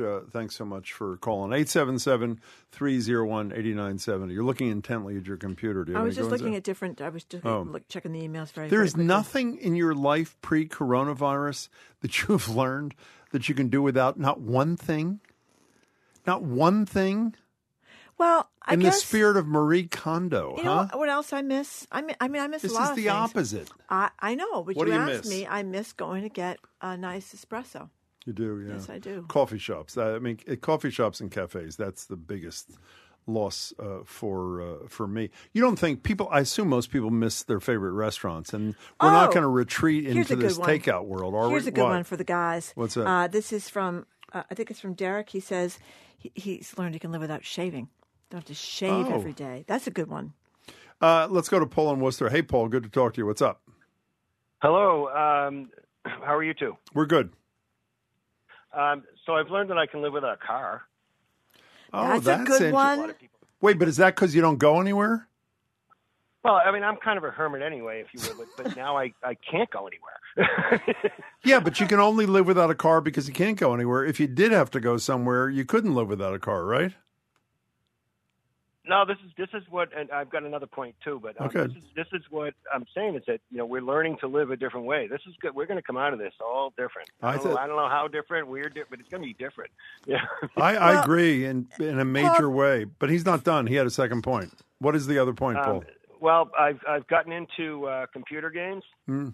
trying to kill some time, and my computer just keeps kicking my butt at Fortnite and that kind of thing. But and I was really upset for a while, and then I remembered that while my computer might be able to beat me at Fortnite, it is no match for me at kickboxing. That's a good one. Paul, thanks as That's a always for good your one. call. We appreciate it. Here's a good one that people have been cleaning up. This is from, I think it's from Kava. It says, what I can do without all the bottles of vintage marinades, mustards, etc. that have clogged my refrigerator and shelves for literally decades. Yeah. It's a good opportunity. That's a good one. To go through all the stuff that expired in 1912 and throw it out. I told you I made this fabulous bean casserole thing from the New York Times yesterday. I went, and it was the only recipe in my whole life, I know this sounds hyperbolic, I've ever made where every single ingredient was in my house without having to purchase one. It was a great milestone for me. But when I went in the cabinet to find black beans, and luckily there weren't 3 cans, I needed 2. There were 3. The third one, you know what year it was best used by? 2010.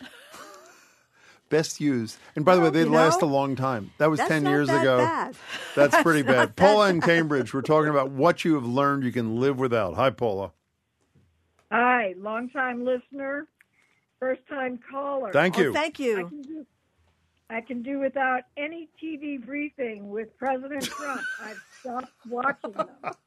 And I monitor the news. I monitor all news, and I can't take it. Can't take it. So I can do without it. Well, that's a pretty decent thing. We started today's show discussing whether or not those presidential briefings, and I use the term loosely, were addiction viewing, Paula, and I think a lot of people agreed with you. Paula, thank you, but not us. You and I are just locked in. Thanks for your first call. Jake, you literally have 60 seconds. Take it away. What are you doing without? All right. So I'm an essential public safety employee in Boston, and I drive in from Norwell, and it used to take me probably an hour. It takes me about 22 minutes now, so I can do without the traffic on the Southeast Expressway. That's a great one. That is a great one, That may be the best Jake. one. That's so true. There's nobody on the road. You can drive to the Cape like in an hour. And I wonder what the aftermath, when we come out of this, how much it'll be, what lasting effect on traffic it'll have, at least for a while. Well, Jake, let me just tell you quickly, we only have a couple of seconds. We were talking to our transportation guys the other day. People are going to be reluctant to get on the T, for example, because of how many people are jammed in, which I think means that our number one worst in the country, whatever you call it, traffic jams are going to get even more intense, at least in the short run. Let's hope we're wrong. Jake, thank you. We got to go. Thank you very much for calling. That was a great one. Thanks. Okay, we are done. Thank you very much for listening to another edition of Boston Public Radio. Tomorrow, our medical ethicist, Art Kaplan, man with the best bookshelf in America, is going to be joining us. We're going to ask him about that bookshelf. We've seen it on CNN. TV. Our national security expert, Juliet Kayyem, and MIT economist, John Gruber. I can't wait to talk to him about the economic impact here. I want to thank our crew, Chelsea Mers, Arjun Singh, Zoe Matthews, Hannah Ubeli, and Aidan Conley. Our engineer is John the Claw Parker. What is on television, Jim Browdy? Well, we're going to start the show with Dr. Don Berwick, who I think you know was the former head of Medicare and Medicaid for Barack Obama. We're going to talk about the federal response to the COVID-19 pandemic, what could be done differently, what should be done differently. We're also going to talk about medical and healthcare discrepancies, disparities that we touched on this morning. Also, a group of supermarket employees held a rally in front of a Boston Whole Foods market today saying they were not being well protected. A Shaw's employees who was part of that, who's frustrated by the lack of protection, is going to join me. And then Matt Light, I think he's won 3 Super Bowls with the Patriots. He is leading this Lift Your Spirits challenge to raise money for out-of-work bar and restaurant employees. We're going to talk about that. And then we end the show like we have every night during this pandemic with something that's become pretty popular, with what you've sent in, with sentiments and inspiration and examples of connection between humans that most of us hadn't seen before. So that'll be tonight as well. You know what Helen said she can live without? And this is a great one, too. That morning hustle, get out the door on time. No, that's a big one. That's a great one. Thank you very much. Sorry I didn't get to read all the rest of them. But anyway, thank you very much for listening. Please tune again tomorrow. I'm Marjorie Egan. I'm Jim Browdy. Have a great afternoon and keep safe. Bye.